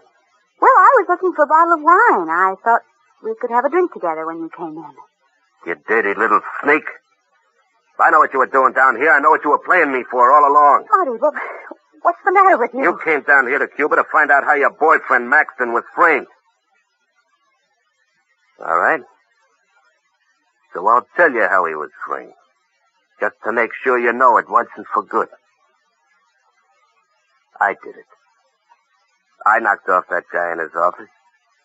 He was going to blab to your boyfriend what was in those wine bottles I had Maxton shipping down here as my forwarding agent. Me. I did it, baby. So now you know all about it.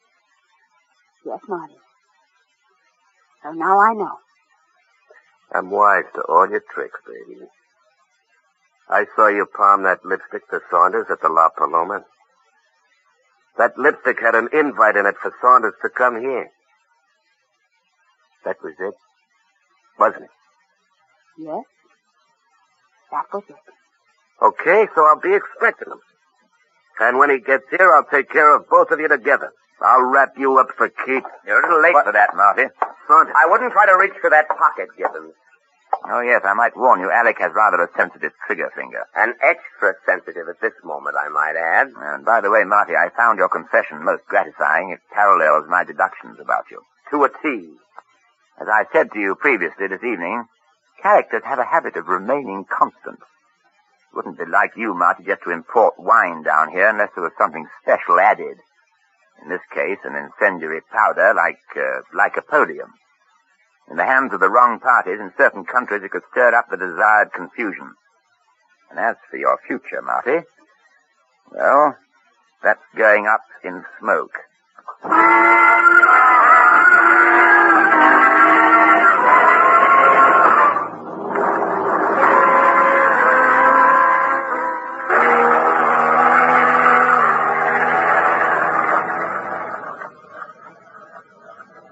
Then, Rex, it was one of Marty's henchmen who murdered the man in that storage compartment in the ship's hold. Yes, Kathy. He was rounded up with the rest of Marty's gang. They'll all stand trial in the Cuban court, with the exception of Marty, of course. Just as soon as extradition is arranged, Marty will make his last trip back to the States. And Kenneth will be free? And Kenneth will be free. I don't know how to thank you for all you've done. So do you mind if I... If you what, Kathy? If I just kiss you? Thank you. Good night. Good night, Princess.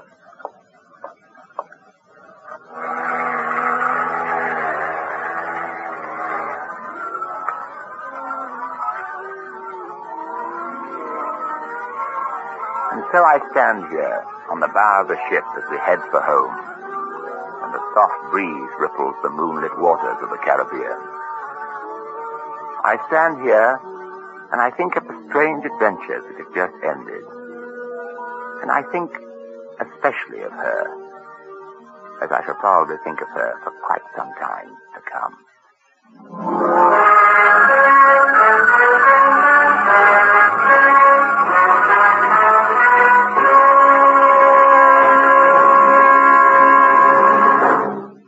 In a moment, Rex Harrison will return to tell you about next week's story.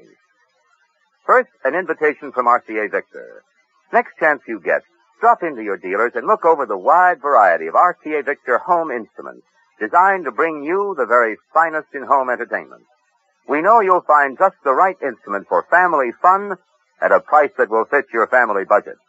Fine instruments with world-famous RCA Victor quality built into every feature and detail.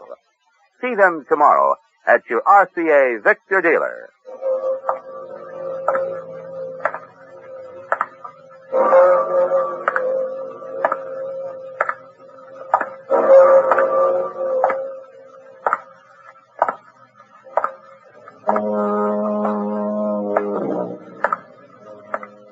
And now, here is Rex Harrison, internationally famous star of stage and screen, to tell you about next week's adventure from the private files of Rex Saunders. Next week, it's concerning travel.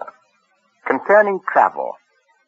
Commonly termed a broadening experience, it can also be a leveling one, especially when murder is along as a silent companion.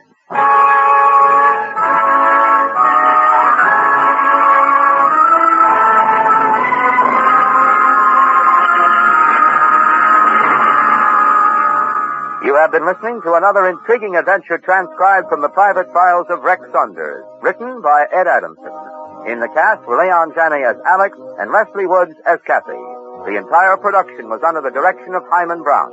This is Kenneth Banghart speaking for RCA Victor.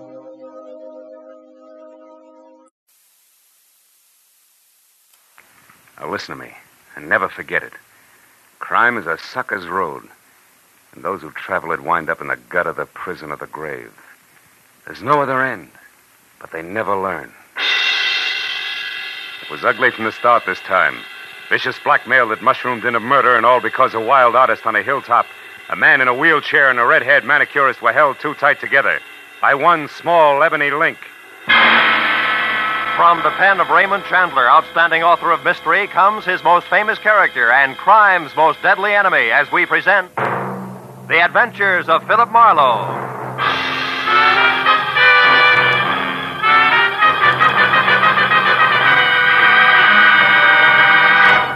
Now, with Gerald Moore, starred as Philip Marlowe, we bring you tonight's exciting story, The Ebony Link.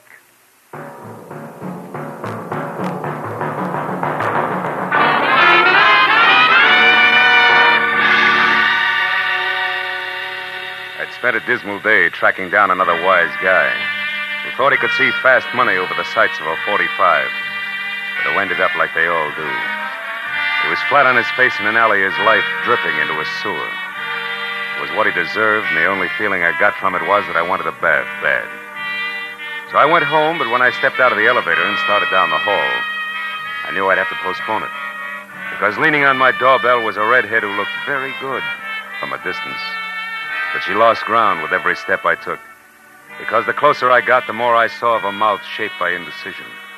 Of eyes that were nothing but mascaraed caginess and shallow green. And flashy clothes that carried the kind of bargain basement label you can't tear off. Good evening. Looking for me? Yeah, you're a private detective named Marlowe. I am. Come on in. Have a chair, miss. Johnson, thanks. What's your difficulty, Miss Johnson? Oh, it's not me. It's my sister up in Santa Barbara. Can you go there right away, 812 Seaview Road? Maybe you should tell me what it's all about, huh? Well, she loaned a gentleman friend of hers some money. Okay. That's enough of the sister act, baby. What's the gag? Gag? Wait, I don't think I understand. Number one, there's no 812 on Seaview Road. It runs into the ocean at the 600 block. I know. I used to live there. But Number two, when picking a phony name, Johnson is the second most popular in the book. Yeah, but and number three, baby, me hiring out as a patsy of any kind is lousy for my business. So you better... Stick 'em up.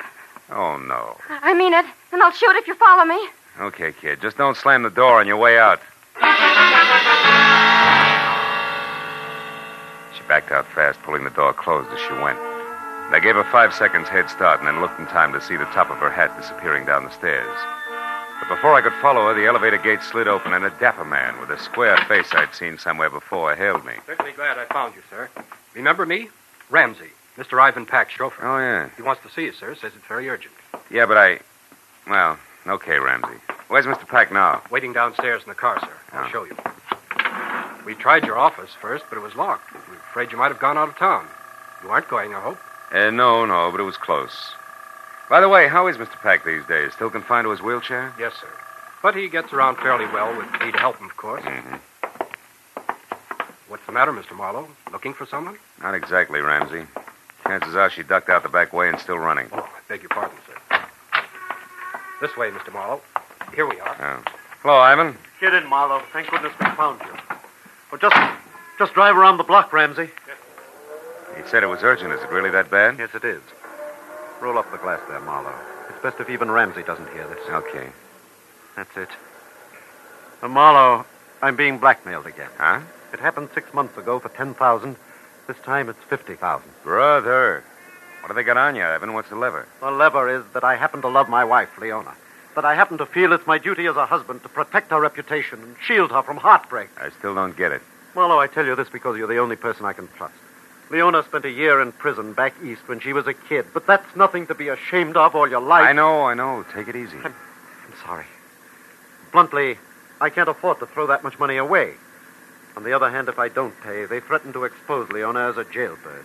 She couldn't stand that, Marlowe. Mm-hmm. I know her. She ran away the first time this happened. She said she wouldn't be that kind of burden to me. If she finds out about this new demand, she may do something even more desperate. Blackmail's always tough. Who's doing it? I don't know. All we have to go on is this letter. Let's see it. Here. It's got an L.A. postmark. The stationery is a high grade that doesn't match that cheap envelope. Mm-hmm. The top of the page has been cut off, see? Yeah. Strange backhand, too, huh? Hey, this demands a payoff by 12:30 tonight. Why didn't you give me more time? I just got the letter this afternoon. Yeah. Look, Marlowe, I realize what you're up against. Try, will you? Find out who wrote that letter. I have two alternatives. Pay him or kill him. Well, I'm no killer. I'll pay if I have to. But maybe, with luck and your help, we can find a soft spot in his armor. What do you say? Well, I'll try. Don't take any bets, Ivan.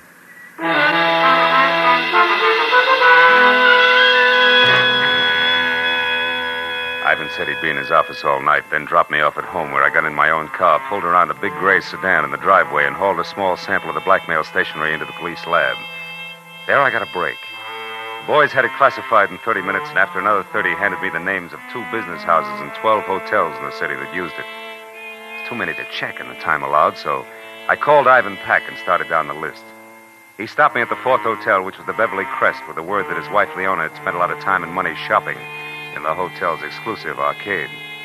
So I drove out to the Beverly Crest, watching a big gray sedan in my rearview mirror most of the way. But in the hotel, I killed another hour drawing blanks, even at the writing room blotters.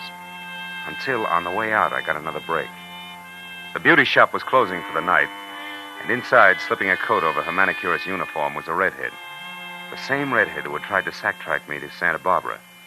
I followed her out of the hotel, and when she got around to the back, I stopped her. What do you want? I got curious about your sister. I don't know what you're talking about. I don't have a sister, and I never saw you before in my That's life. wishful thinking, baby. You can talk here or over a desk at police headquarters, but you're going to talk. Now, which is it? Wait a minute, no cops. All right. Okay, Marlo, sure. I'll talk. I got a sister in Santa Barbara, all right. She's a mermaid. She comes up once a year to fish for seagulls, and she wanted you to bait the hook. Come on. Straighten it out. You're smack in the middle of a lot of trouble, and it's getting deeper fast. Believe me. No, I'm not, wise guy. You're in the middle. In fact, you got trouble right behind you. Stop.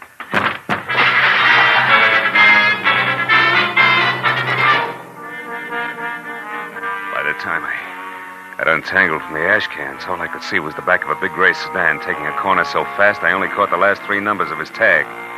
440. But as I stood up and dusted myself off, I saw something black and shiny. It was a 5-sided ebony cufflink. I dropped it in my pocket as I went inside the hotel again. A 5 to a bellhop got me the manicurist's real name, Rhea Fleming. But even a 10-spot failed to raise her address, so I called my client again, tried Rhea's name on him. When that missed, I asked permission to go and see Leona about it. That got me 60 seconds of argument, 10 of dead silence, and finally a very reluctant okay from Ivan. 20 minutes later, I pulled up at 94 Camden Drive. In front of a house sprawling in Spanish that was home to Ivan and Leona Pack. And the delicate dark girl with the shy gray eyes who answered the door was Leona herself. Yes? I'm Philip Marlowe from the Sequoia Credit Adjusters, Mrs. Pack. I'm told you patronize a manicurist, Miss Rhea Fleming at the Beverly Crest Hotel. Why, yes, occasionally. Is anything wrong? Oh, no. Nothing serious at all. May I come in? Oh, of course. I'd like to ask you a few questions about Miss Fleming. Well, I really don't know her very well. Oh, I understand that. But you might know where she lives, for instance, huh? Well, I did happen to drop her off one evening Oh? at the corner of Sunset and Mariposa, I think. Oh, won't you sit down, Mr. Oh, Morrow? thanks. Where did she live before she came to Los Angeles? I have no idea. You don't, huh? Well, do you happen to know if she writes in a heavy, angular backhand? A heavy... Mm-hmm. Mr. Morrow, may I see your credentials? Why, of course, if you wish. No, don't bother. It's happened again, hasn't it? Ivan's received another letter, and I'm...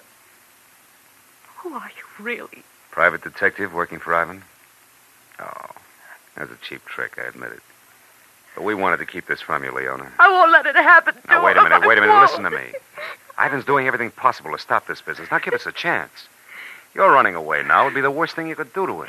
It's so terribly unfair, Marlowe. We're on your side. Don't you understand that? And you're in a position to help us if you will.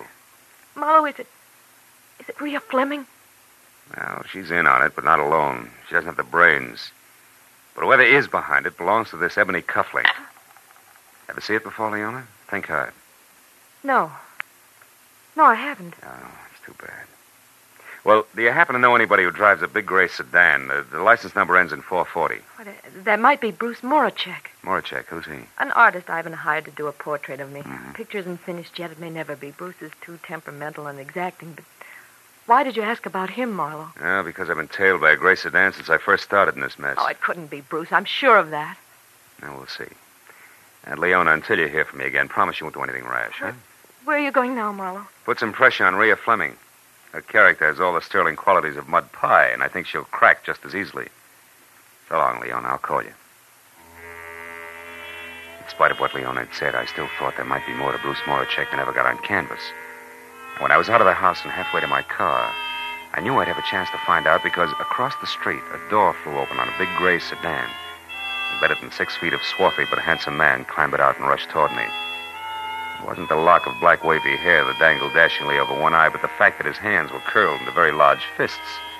It gave me a definite them or us feeling about him, and the closer he got, the more certain I was that I'd have to let him have it first. And when he got within reach, I did just that. Ha! And while you're taking that one over, chum, try this. How long have you had on that polo shirt? Speak up. All day. Confound you. But you don't have to knock me down to find that out, you idiot. No, it was faster that way, and I'm not through yet. You've been tagging me all night, and I don't like it. How come? You wouldn't understand. Try me. Come on. I haven't got much time. All right. Until yesterday, I was working on a portrait of Mrs. Pack. Yeah? She's an exquisite subject, but I quit because it became impossible. Mm-hmm. She's being so upset by something or someone she doesn't even look like the same person from one day to the next. And that's supposed to explain why you've been tailing me all over town? I told you wouldn't understand. A portrait artist is not only a painter. He isn't, huh? He must be a psychologist, a doctor, even a detective, if necessary, when his subject's beauty is being destroyed before his eyes. Oh, come on. It's true. Hey. So I followed Mr. Peck to you and you to the Beverly Crest Hotel because you are up to something. I want to know what it is. Mm-hmm. Naturally, it wasn't you who put the slug on me at the hotel, huh? The what? The slug. Slug. No. I saw you walk around to the back, but the time I got there, a car was driving off. I thought you were in it, so I tried to follow, but I lost it. Yeah? And then I came up here. Well, let me tell you something, Moracek, for your own good and your subjects. If you're on the level, go home, and if you're not on the level, brother, you better get out of town while you still can. Good night! I looked back just before I turned the corner, and Moracek was still standing where I'd left him. So I drove out to Sunset and down to Mariposa, where I parked and started walking. And why, it was more than an hour ringing doorbells, interviewing kids, husbands, and homemakers, and running down false leads before I finally found the mailbox labeled Rhea Fleming, rear, in a brown stucco 2 blocks south. I hacked my way through the underbrush hugging the front house to a converted guest cottage in the back numbered 8811. I didn't bother to knock. I just walked in. Hey, darling, I was beginning to think you'd never get... Milo, get out. Get out of here or I'll scream. I scream louder. Who's the boyfriend you're expecting, Rhea? I don't have a boyfriend. It wasn't your grandfather that piled me up at the hotel tonight, baby. It's your last chance. Who was it? I don't seem to recall the incident you refer to, Marlo. Now, listen, jerk. You're in a rotten blackmailing game right up to your earrings. And what's more, your extortion letter went through the mail. Did you get that? That's a federal rap. You can't beat it. I'm going to see that you don't because I'm sick and tired of fooling with you. You're too stupid to realize when you're licked. Federal rap. I didn't know that, Marlo. Who are you calling? Cops, of course. I'm through. I'm putting you out of circulation right now. No, wait. Don't do that. I'll tell you who's with me. Okay. No, I can't. Rhea, come back here, you fool! No! Rhea! Holy smoke. Rhea, who was it? Who did this? Gee, I didn't figure it'd go this far. I just didn't realize. No, I guess you didn't, baby. One down and one to go.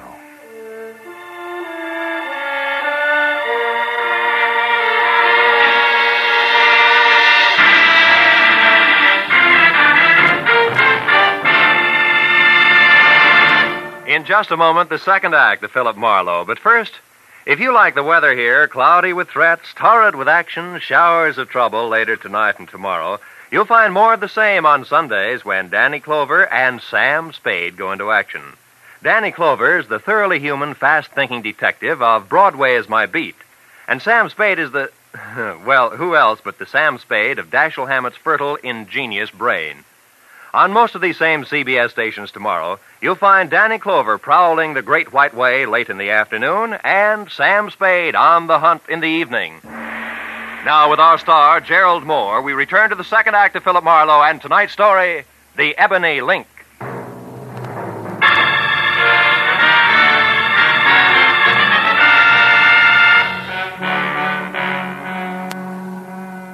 As Rhea Fleming's face relaxed in death, the gaping, frightened people who make up every street scene began to gather. And as each newcomer timidly edged forward and then caught his breath at the sight of the dead girl, and in a small, tight voice asked whoever was standing next to him what had happened, only one thought kept running through my mind. Leona's blackmailer and the murderer of Rhea were one and the same. So leaving my card with an old, toothless biddy who demanded to know why I was running away before the police arrived, I piled into my car and headed for Ivan Pack's office on La Brea. I pulled to a stop just as the chauffeur named Ramsey darted out of the building and into the family limousine, parked at the curb, and pulled away fast. But since Pack was the man I wanted to see, I dismissed the thought of a not-so-merry chase, went to the door, and knocked. 5 minutes went by before my client wheeled himself out of an inner cubbyhole and opened up. And another 5 while I brought him up to date, blow by blow, the redhead's violent death included. Murdered Marlowe? Yeah. And For my money, the noose fits whoever she's working for, who was also the party that dropped me in the alley behind the Beverly Crest Hotel, and this ebony cufflink in doing it. Ever see it before? Why, no, I haven't. You sure, Ivan? Sure it wasn't once holding a lot of fancy shirt together for one Mr. Moracek, maybe? Bruce? Well, why him, Marlowe? Because he's been tagging me all night. Say, tell me, Ivan, how well do you know him? I met him about 6 or 7 months ago at my club. I don't remember who introduced us. Yeah, well, that fits. The blackmail started just about that time. Now, look, just to make it a little tighter all the way around. You can't recall who recommended him to you as just the right man to paint Leona's picture, can you? No, I can't. Uh-huh. But on the other hand, Marlowe, neither can I recall having heard anything bad about him. No. Now, look, you say he's been following you all night. Close enough to do a time step. What are you getting at? Just this. Was he around the place where the girl was killed? Well, to my knowledge, no. But that shouldn't mean too much because the murder happened after we had our little run-in. So he'd naturally be careful about my seeing him. Well... Besides, Ivan, he was going to commit murder, so it's a cinch he'd arrive and depart from 8811 Mariposa without fanfare. Mariposa? 8811 Mariposa, Marlowe? Yeah. But that's the address I just saw on a slip of paper in Ramsey's desk. There was a phone number, too. Wait a minute. Your chauffeur's Rhea Fleming's address? Yes. Here, get hold of my wheelchair. Sure. It's that far desk there, just inside that partition. You know, Ivan, when I pulled up outside here, I saw Ramsey leave. You know where he was going? Yes, he was going to dinner. Unless he hasn't eaten in 5 years, I don't think that's where he was going. He lurched from the curb like it was on fire. Here you are, Marlowe. The top drawer on the right. Toward the back. I see it. Yeah. 8811 Mariposa, all right. Phone number and nothing else except this. What did you find, Marlowe? A cufflink, Ivan, twin to the one in my pocket. And maybe a murderer who isn't named Moracek. You mean Ramsey? Yeah. Oh, no, that couldn't be. Why not? Ramsey's been here with me for the past 2 hours. So you mustn't discount Moracek or anyone else just because of this cufflink and the address. Well, in that case, no. But I can include Ramsey along with the late Miss Fleming as at least one accomplice on what's fast getting to be a very elaborate setup.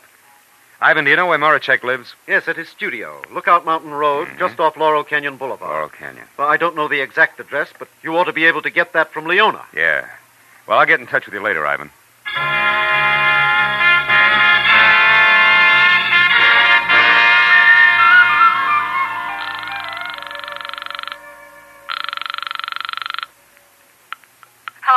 Marlowe, Leona.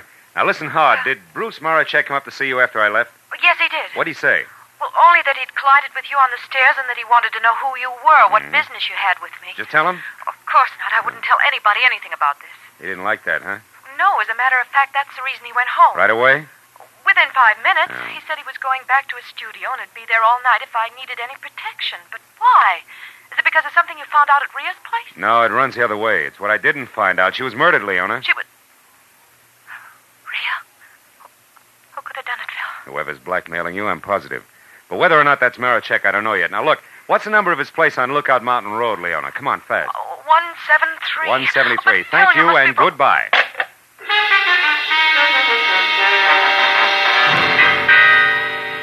I was 20 minutes wriggling through the thick Hollywood traffic to Laurel Canyon, then another 10 climbing Lookout Mountain Road, which was an abrupt spiral of macadam that belonged in the Alps. So when I parked away from the bay window with roof that was numbered 173... and started up through the junior jungle that led to the front door, it was exactly 10 o'clock. And considering the zest of my last meeting with the artist, a good time for me to be careful. So when I knocked on the heavy oak that showed splashes of yellow at the threshold, I did it with the barrel of my .38. When I got no answer, I tried again, louder. It was then that Moracek replied, but not as I had expected, because he was behind me. And his greeting was a fist the size of a cannonball coming at the side of my head, fast. Oh! And now, Marlowe, I'll take your gun here. And if I have to use it, I will. No doubt. It worked before. Huh? What are you talking about? Come on, Buster, get off it. You act like you paint. Let's not waste each other's time. All right. Then inside, Marlowe, where we can get to the point fast and in privacy. Go on. All right. The door is not locked, detective. I don't know what you want here, but I'm going to find out, believe me. You can skip the thumb screws, Rembrandt. I'll make it very plain for you. I want to know why you think you can get away with a doubleheader like blackmailing Leona and murdering your own accomplice. Any comment? Yes, you're either stupid or a raving maniac, Now listen, Marlowe. Moracek. No, you listen to me.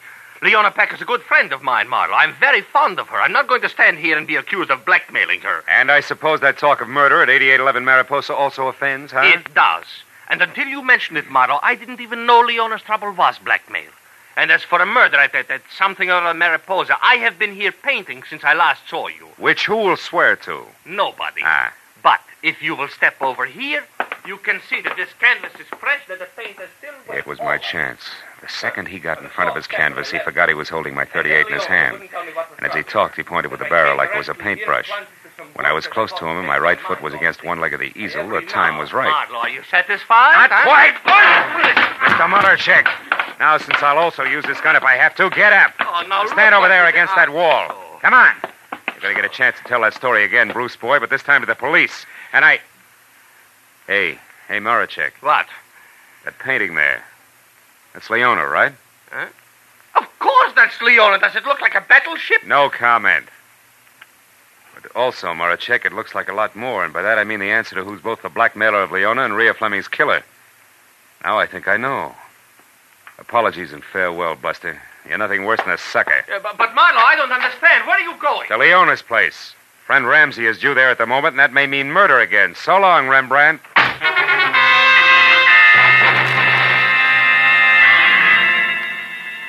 Once I was off the mountain, back onto Laurel Canyon, then over to Sunset, and pointed toward Beverly Hills and Leona's house on Camden Drive. I kept my right foot heavy on the accelerator and my mind working just as fast. Because no matter which way I added things, I was still basing a lot on a little, and a few important points shy of figuring the whole deal. And 5 minutes later, when I was parked and walking toward the door of number 94, nothing was any clearer. But then, it didn't seem to matter because when I glanced in a side window as I reached for the doorbell, I saw Leona sitting alone on the edge of the couch like it was going to blow up any minute. Her face, which was frozen in the half-crazed expression of the condemned man watching his executioner sharpen an axe, told me that Brother Ramsey was already present, and probably out of my view with at least a gun in his hand. But since I'd gone this far in what I knew to be a very sorry case, I decided to play it chin out and hand tight over 38 in pocket. Who is it? It's me, Leona, Marlowe. Oh, 1 minute, Marlowe. I look a sight. Not a bad one, though. Alone? Yes, come in, won't you? I've been expecting you. Yeah. Well, I just left Murdercheck, Leona. I was wrong about him, being your blackmailer, I mean. Of course you were. That's what I tried to tell you on the phone, Phil. What finally convinced you? A picture. You mind if I sit down? I've been doing a lot of running around tonight. Oh, of course. What picture, Phil? Oh, the one he did of you. I can't say much for it, though. No, it isn't too good, is it? But... How'd it tell me the boy genius, wasn't it? Yes, I'm interested. Oh, you should be, Leona. It was a blouse you had on, remember? A white one with cufflinks. Cufflinks? Ebony ones, like this. One I showed you when I was here earlier. One you said you didn't recognize. The one out of the set you must have given Ramsey as a present after Bruce Murdercheck was through painting your picture. The one that says the blackmailer of Mr. Ivan Pack is you, Mrs. Ivan Pack. No. And you killed Rhea Fleming, too. No, you're wrong, Marlowe. Why would I kill Rhea? For the same reason you denied recognizing the cufflink. You didn't want me to get to Ramsey, so no, you killed Rhea before she could name him when I was at the cottage. And then you still couldn't get me to Ramsey because if I pressured him enough, I'd have to find out his game was cutting in on you. Because he knew you were blackmailing yourself. I heard enough. You're smart, Marlowe, very smart. But how do you think you're going to prove all this? How? Answer me. All right. Ramsey figured you killed his girlfriend, Rhea. We sent him flying up here from Ivan's office. Give the man a bigger cut, or maybe all of the 50 grand. Now that you've graduated from blackmail to murder, I've been waiting and watching for him to make a move. Marlowe, you're but wrong. since he hasn't, Leona, he must be dead. Here, in this house, probably in this room. And that Mrs. Pack you won't be able to explain away. Now, where is he? Where, Leona?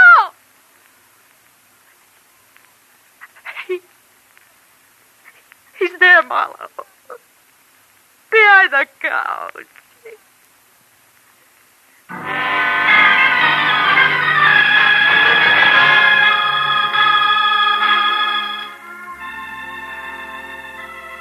I called Ivan Pack and told him he wouldn't have to pay the blackmail money and why. There was a long silence before he said goodbye, and I went to police headquarters where an uncomfortable hour and a half went by before homicide was satisfied and Leona had signed a complete confession.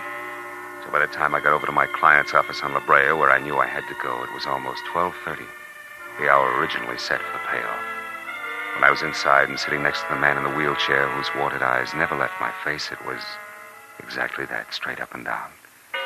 A little clock in the corner of the room said so. Well, Marlowe, I just saved $50,000, didn't I? Maybe a little more than that, Ivan. Maybe unhappiness for years to come, huh? Yes, I suppose so. Leona wanted two things, Ivan. Your dough and Bruce Moracek. She didn't get either one. The $10,000 you paid the first time and the money she was going to get tonight would be a bait to catch a starving artist. But I was wrong about him. He wasn't interested, except as an artist. And your chauffeur and your wife's manicurist knew enough between them to try to get a piece of that dough for themselves. Yes, I owe you a lot, Marlowe. Oh. After all, I just said I saved $50,000, didn't I? Even though I lost a wife. Good night, Marlowe. I'll talk to you tomorrow. Sure. Night, Evan.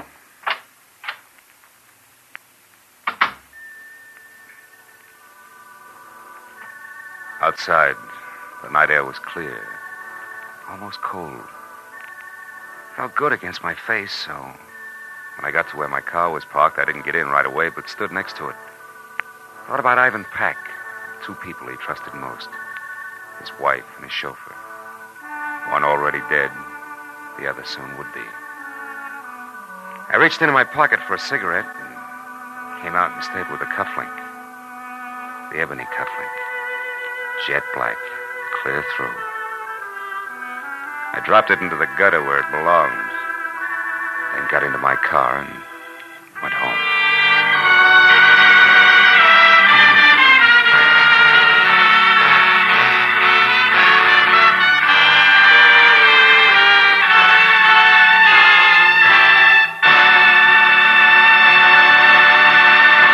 The Adventures of Philip Marlowe, created by Raymond Chandler, star Gerald Moore, and are produced and directed by Norman MacDonald.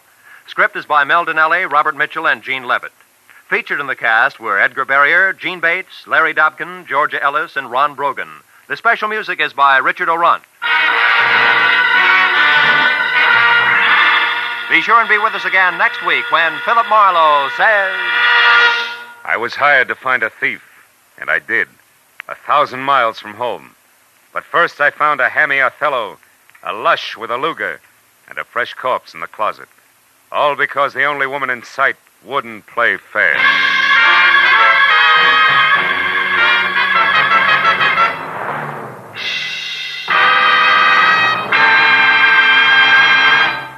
There's gold in them trills when just a little bit later tonight, Sing It Again comes along, offering a grand prize of $52,000 to some lucky CBS listener.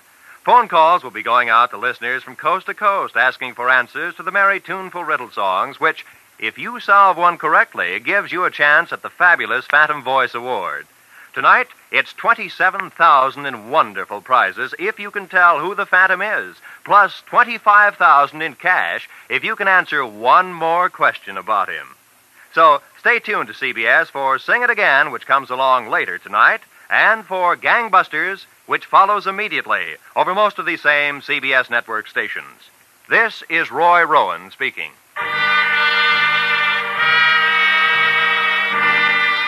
This is CBS, the Columbia Broadcasting System.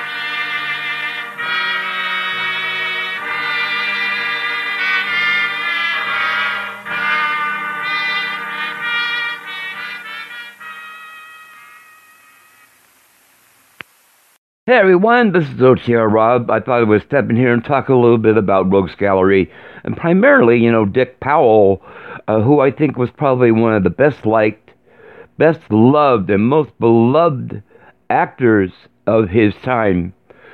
And it was really a sad moment when we learned that both he and Jack Carson passed away on the same day in 1961. And throughout Dick's career, when he was a song and dance man, he was not as shy to do radio. In fact, I think he even hosted a radio show at one point. And he was, butter could not melt in his mouth. He was just so nice to everyone, and no vitriol at all, and was a very congenial host and well liked among everyone who heard the radio program. And there's a lot that has been made about Rogues Gallery in particular, because how many times that Richard Rogue was conked on the head. And I would argue with anyone out there that never happened on every episode, like some of the writers insisted that it did. And I would think there might be someone out there who might be keeping track for me, or will keep track for me, of all the Rogues Gallery's episodes where Dick Powell, or the character, Richard Rogue, didn't get conked on the head, didn't get knocked out, and I would say that probably is about 4 times. Although the writers of Rogues Gallery, not the writers, but the reviewers of Rogues Gallery, would insist that every episode, he got conked on the head. I don't think so.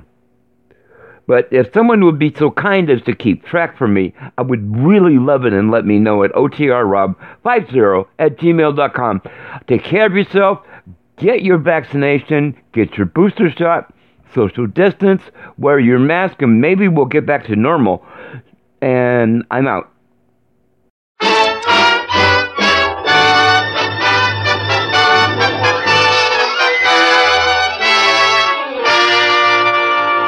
The F.W. Fitch Company presents Dick Powell as Private Detective Richard Rogue.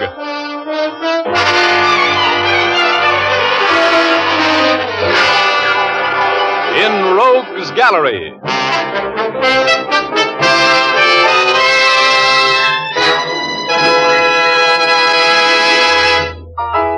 Rogue speaking. Well, tonight you're going to meet some charming people, and you're going to run into a little bit of very fancy murder. The name of the story is Little Drops of Rain. But before we get into our story, here's Jim Doyle, the man from the Fitch Company.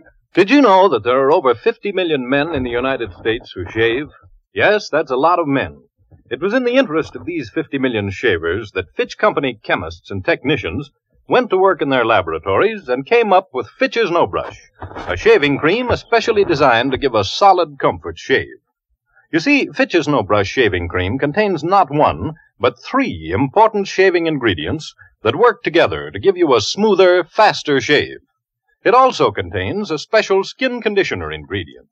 Men appreciate this ingredient because it has a soothing effect on the skin the instant it's applied, and it keeps the skin feeling smooth and refreshed long after the shave is finished. Men also like the just right consistency of Fitch's No Brush. It's neither too thick nor too thin. It's not greasy and won't clog the razor. If you're among those who prefer a lather cream, try Fitch's Brush Cream. It gives a rich, dense lather that wilts whiskers completely soft for clean, fast shaves. Both Fitch's Brush and Fitch's No Brush shaving cream come in big 25 and 50-cent sizes. Try a jar. You'll find it easier on your razor and easier on you. Thank you, Jim. And now I'd like to tell my story. Okay, here's Dick Powell as Private Detective Richard Rogue in another personally conducted tour through Rogues Gallery.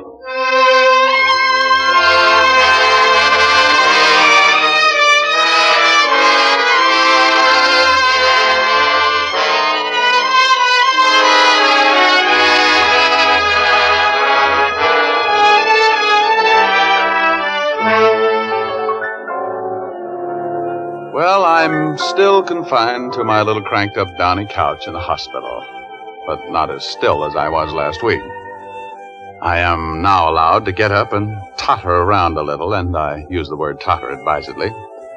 My legs act like strangers who have different political beliefs, and my knees have suddenly developed sideways hinges. But my nurses, my nurses. Yes, they're beautiful and tender and resistant. And speaking of nurses, nurses are girls, and girls are my favorite pastime. And that brings me up to the girl who has done the most to confuse my life. Liza, the girl I was so sincerely in love with a couple of months ago. Liza was in to see me. She just left, and we were talking about the time when I showed up at her apartment for a date. It was raining out, and I was sitting at the piano doodling around a little bit.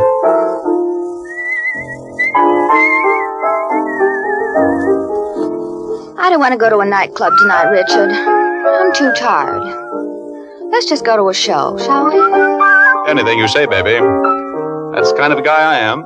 I want to see Two Girls and a Sailor. It's playing at the Rialto. June Allison's in that, isn't she? Uh-huh. That's for me, then.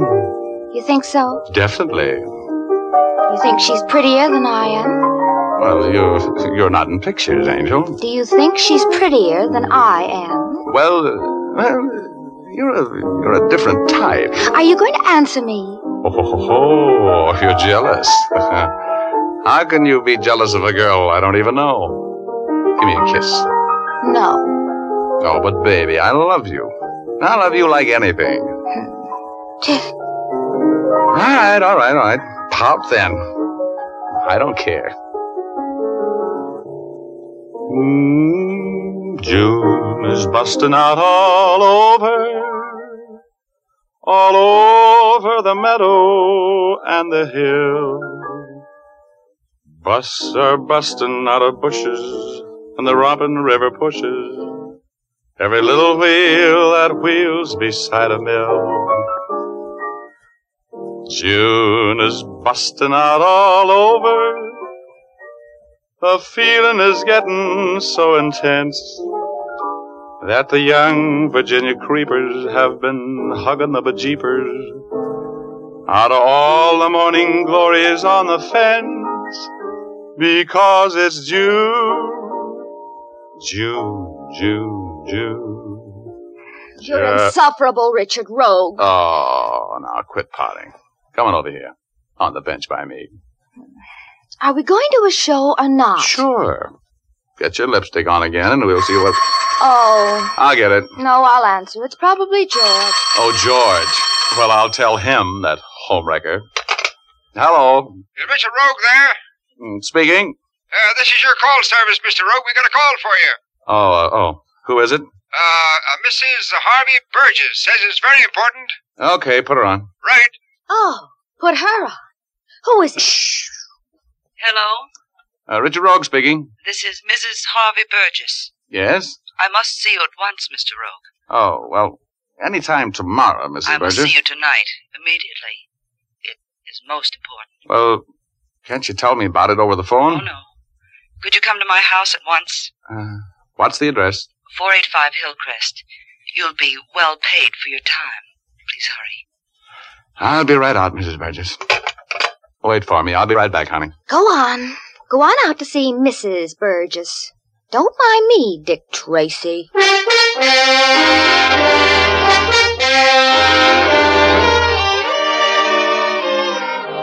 Well, what could I do? Mrs. Harvey Burgess was the wife of a tycoon with $1 for every Democrat in Georgia. I tried to explain to Liza, but I was talking to myself, and I left for the Burgess residence. I left Liza burning like Mrs. O'Leary's barn. The Burgess mansion was a huge colonial affair. George Washington could have slept there every night. He was at Valley Forge and never seen the same room twice. A butler who talked like he was choking to death on an olive pit conducted me into the library and into the presence of Mrs. Harvey Burgess. Oh, my. What a presence. She was sitting in front of the open fire, filling out a hostess gown that didn't straighten out any of the curves she featured. I pulled my eyes back into my head and tried not to look too interested. Sit down, Mr. Rogue. Oh, thank you. I'm in a bit of a hurry tonight, Mrs. Burgess. As a matter of fact, Mr. Rogue, my husband is making a fool of himself. Yes? He's lost his mind completely over a secretary in his office. His secretary. A girl by the name of Helen Stark. You mean that... Yes, I mean he prefers her company to mine. Well, that doesn't sound reasonable, if you'll pardon me for saying so. What do you want me to do? Somebody has to bring Harvey back to his senses, Mr. Rogue. Well, I'm afraid you've called on the wrong man. I'm not very good at long fatherly talks. Oh, Mr. Rogue, please, I'm so alone. Hey, now, wait a minute. Good grief. You mean to tell me that Harvey is neglecting you? What you need to straighten Harvey out is a psychiatrist, not a detective. Harvey is definitely off his trolley. Please, help me, Mr. Rogue. No, Mrs. Burgess. He's with her right this minute. How do you know? When he left the house tonight, I followed him. He went to the home of his best friend, Clarence Roman. I parked across the street. I was going in and face them, but I saw Mr. Roman leave, and I lost my nerve. That's when I called you. Oh, Mr. Rogue, I want you to go out there and talk to Harvey. Tell him I know all about him and that Stark girl. And I'm suing him for divorce. Well, that's not my kind of work, Mrs. Burgess. I'm sorry, Please. but... I don't want a divorce, Harvey. But I do want him back. And I'm sure that if you will do as I say, he'll come back. You must do it for me, Mr. Rogue. Here. Oh, where is it? I had $500 here in an envelope. You did? Oh, wait a minute here. Let me see. Oh, is this it? Yes, that's your fee. Hmm. For going out there with me, Mr. Rogan. Trying to bring Harvey back to his senses. You'll do it for me, won't you, Mr. Rogue? Well, You'll do it for me, won't you, Mr. Rogue? Okay, come along.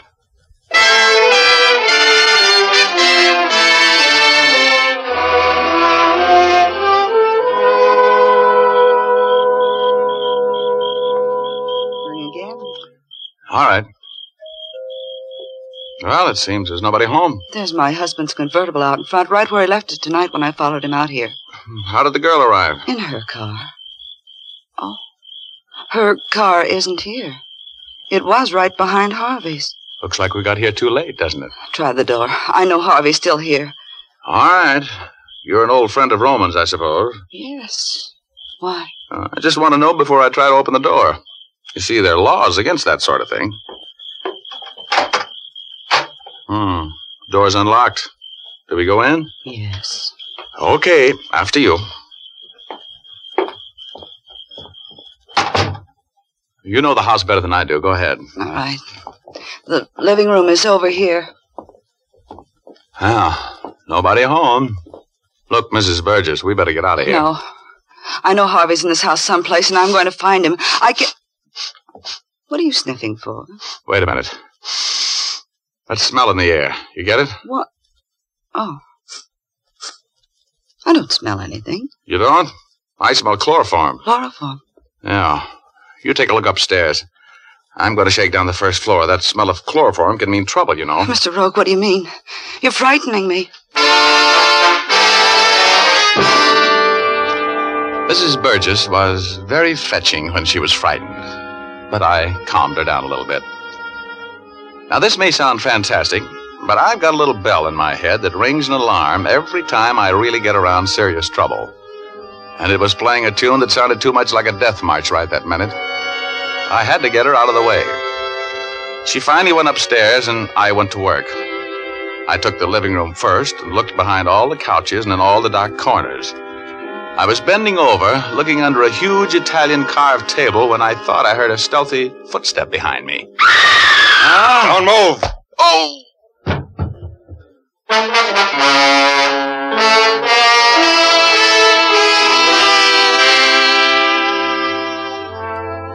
Oh, my ears were still full of that ringing scream Mrs. Burgess had let out as I caught that sock behind the ear and drifted gently through space toward cloud number 8 and my alter ego, Yugor.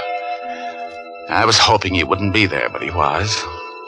Sitting there with that silly smirk on his face with his little short legs pulled up under his chin and his funny little arms around them and his long white beard waving the cosmic breeze. Hello, Richard. Welcome home. No, shut up. That's a fine attitude. You go prowling around a strange house and get caught at it and knocked out. Then you come up here and take it out on me. Get out of here, you ingrate. Oh, stop acting like a landlord, Yugor. What happened to me? Are you kidding? Tell me, why did Mrs. Burgess scream? Answer me, Yugor. Do you know why she screamed? Sure. You going to tell me?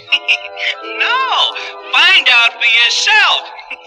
You're a detective. Oh, someday I'm going to get rid of you, you little pest. Why don't you get back to work? You got a date with Liza, you know. She's still waiting. Yeah, that's right. Well, here goes.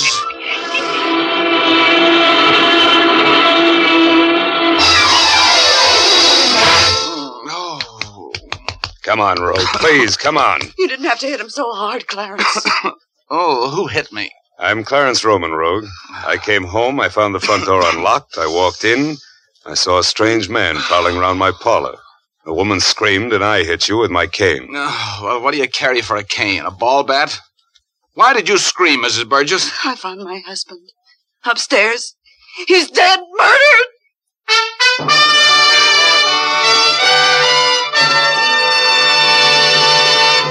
We'll return to our story in just a moment. But now I'd like to say something to the ladies. Do you ever feel like hanging your head in shame because your hair isn't, looking as nice as it should?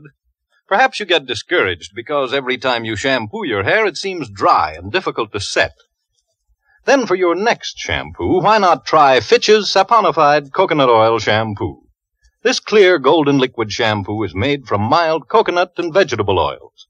These pure natural oils keep your hair from becoming dry and brittle.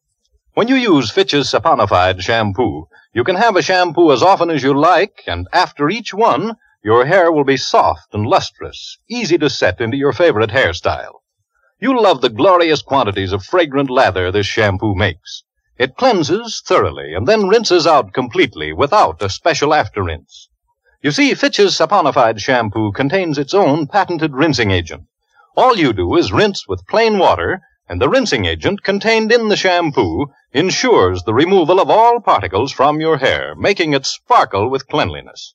Ask for Fitch's Saponified Coconut Oil Shampoo at your drug counter, barber, or beauty shop. Look for the bottle with the bright yellow label.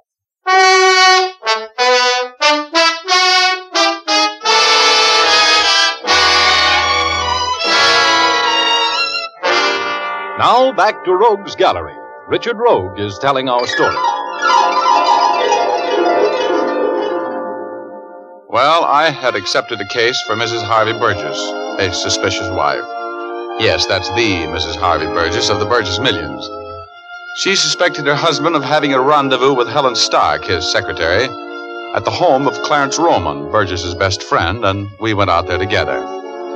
Nobody answered the door, so we went in. My suspicions were aroused when I smelled the unmistakable odor of chloroform. Mrs. Burgess was looking around upstairs while I searched the downstairs. Suddenly I heard Mrs. Burgess scream. My husband! Upstairs, he's dead! Murdered!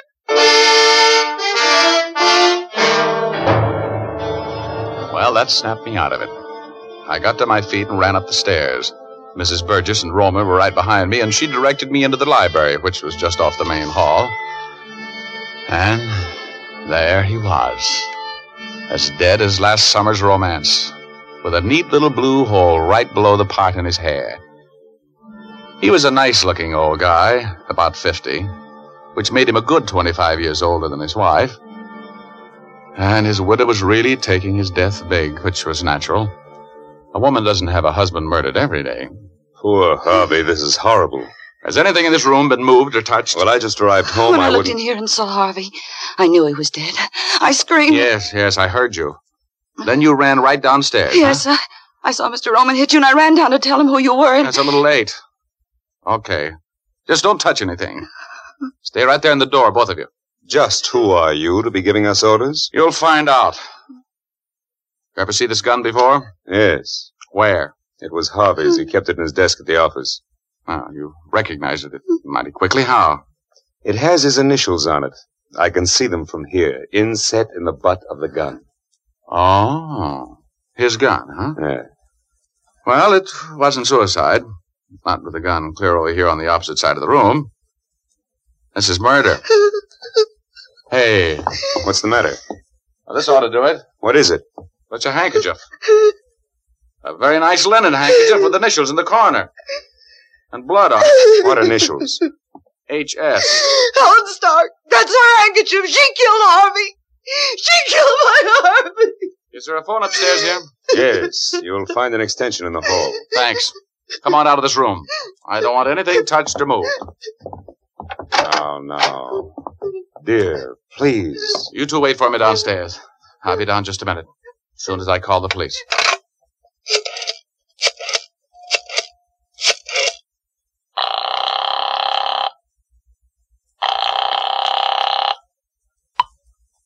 Homicide, Urban speaking. Hello, Urban. Richard Rogue. Yeah, who's dead? Harvey Burgess, wise guy. You mean it? You mixed up in another murder, Rogie? Sure. You'd never find a body if it wasn't for me. Where are you? At the residence of Clarence Roman on Cypress Avenue, 2120. Better get the boys and get out here. Be right there. Got any leads on the killer? Yeah, a couple of vague ideas. Stay there until I get there, Rogue.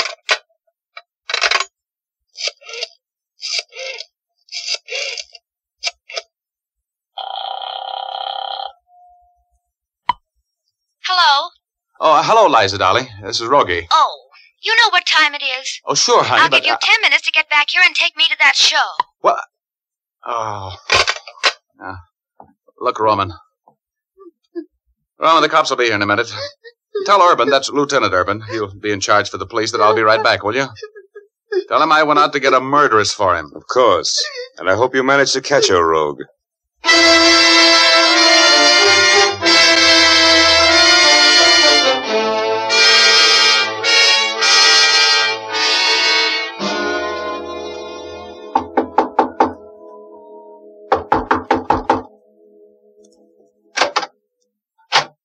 Yes? Good evening. Is Helen Stock at home? I beg your pardon. I'm a bit deaf. I couldn't hear you. Oh, I said, is Helen Stock at home? Oh, Helen? No, she isn't home this evening. Has she been home? I say, has she been home in the last hour? No, she hasn't. I don't know what time to expect her either. But I imagine she'll be home soon, though. You know where she is? Well, she didn't come home from the office tonight. She's working late. Oh, she called you and told you she wouldn't be home? Yes. She said she was going to work with Mr. Burgess. That's her boss, you know, the millionaire. Yes, well, thank you. Could I tell her who called? No, that won't be necessary, thanks. Thanks very much, Mr. Stock. You and Helen live here all alone? Yes, since her mother died several years ago. Are you an old friend of Helen's? No, a very recent acquaintance. Oh. I'm sorry I bothered you, Mr. Stark. Good night. Good evening. Nice out after the rain, isn't it? Yeah, sure is. Good night. Good night.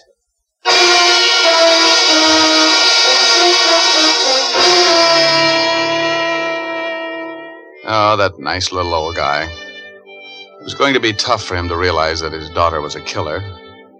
I hated the world as I walked down the steps from that porch and started for my car. I don't like murder. It upsets so many people who aren't involved in the act, or the reasons for it. Yeah, I guess I'm a chicken-hearted patsy. But if I am, I'm glad. Anyway, I was walking down the walk when that little bell rang in my massive intellect again. I noticed something peculiar. There were tire tracks running into the Stark garage. It had only stopped raining about 45 minutes before, and if that car had been driven into the garage while it was still raining, there would be no tracks. They would have been washed away. Now, very peculiar. I ran up the driveway and opened the overhead garage door. Then I jumped back.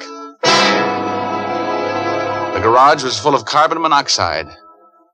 I wet my handkerchief in a puddle of rainwater, held it over my nose, and ran into the garage.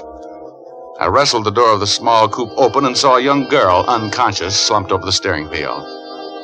I pulled her out of there. She was dead weight, and carried her into the house. Oh, Helen.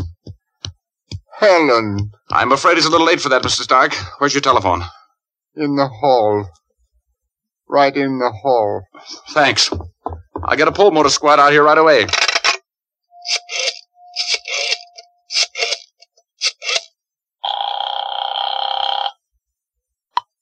Fire department. Get a pull motor squad to 640 Inglewood Drive. Attempted suicide. Bad shape. Rush it. Right. Raymond, Ramsey, Redding, Roman, Clarence.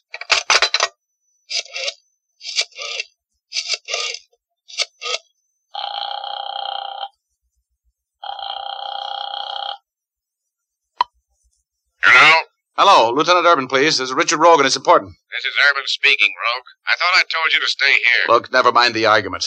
Get out here to 640 Inglewood Drive. I've got Helen Stark for you. You have? Nice work. I want to talk to that young lady. Well, you missed the boat. I think she's dead. Suicide. Carbon monoxide poisoning. Step on it. Okay, Rogie, I'll be there in 10 minutes. Don't go away.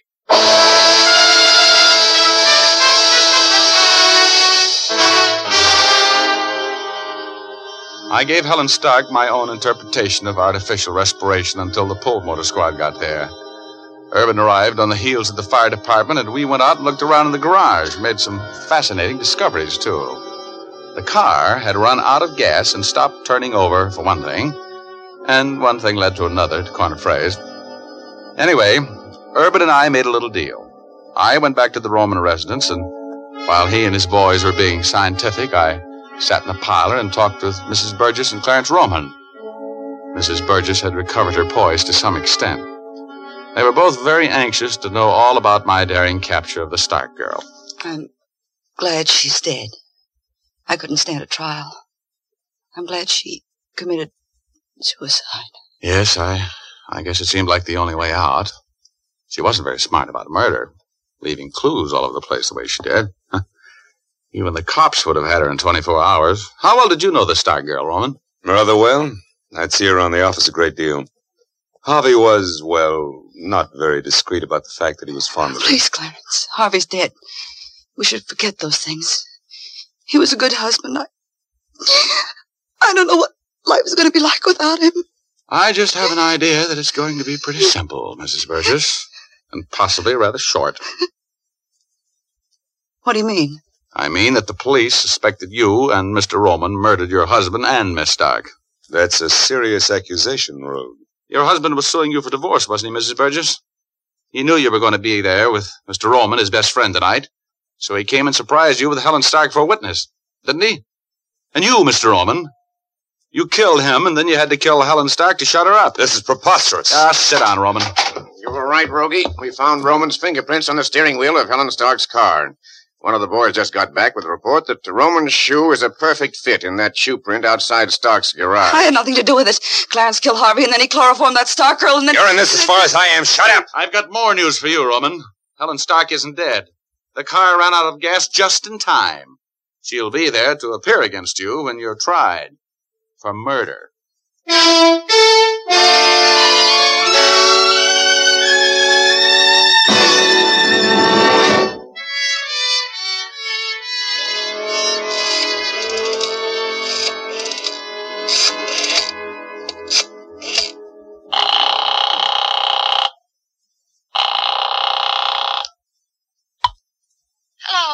Hello, Liza, honey. I don't want to talk to you, Richard Rogue. I'm busy. Oh, now, honey. The lady says she's busy. Yeah? Who are you? His name is George. Good night, chump.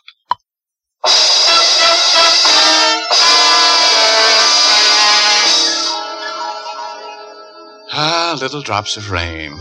The stuff we're getting so much of out here in California right now saved Helen Stark's life. Because if I hadn't noticed those tire tracks, she would have stayed in the garage until it was too late for the pulmotor squad to save her. Yes, sir. Little drops of rain put the curse on what was almost a perfect double murder. With the help of my massive intellect. There's only one thing I can't understand. How come a guy as smart as I am gets hit on the head so often? Answer me that, will you?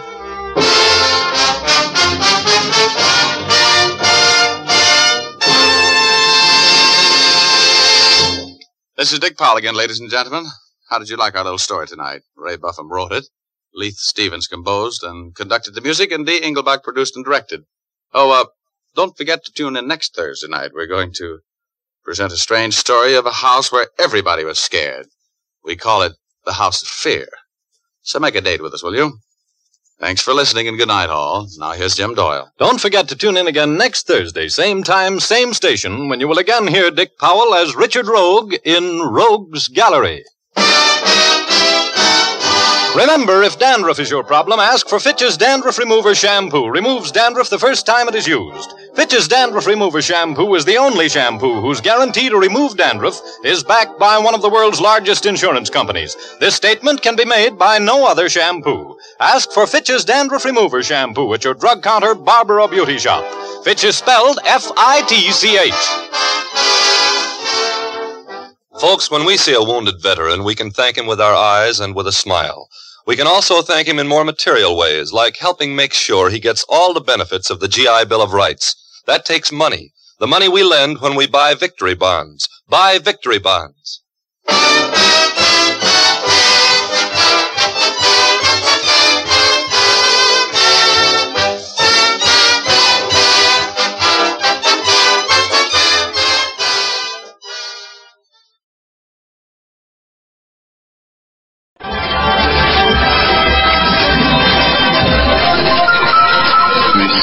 Has been Radio Production. Really?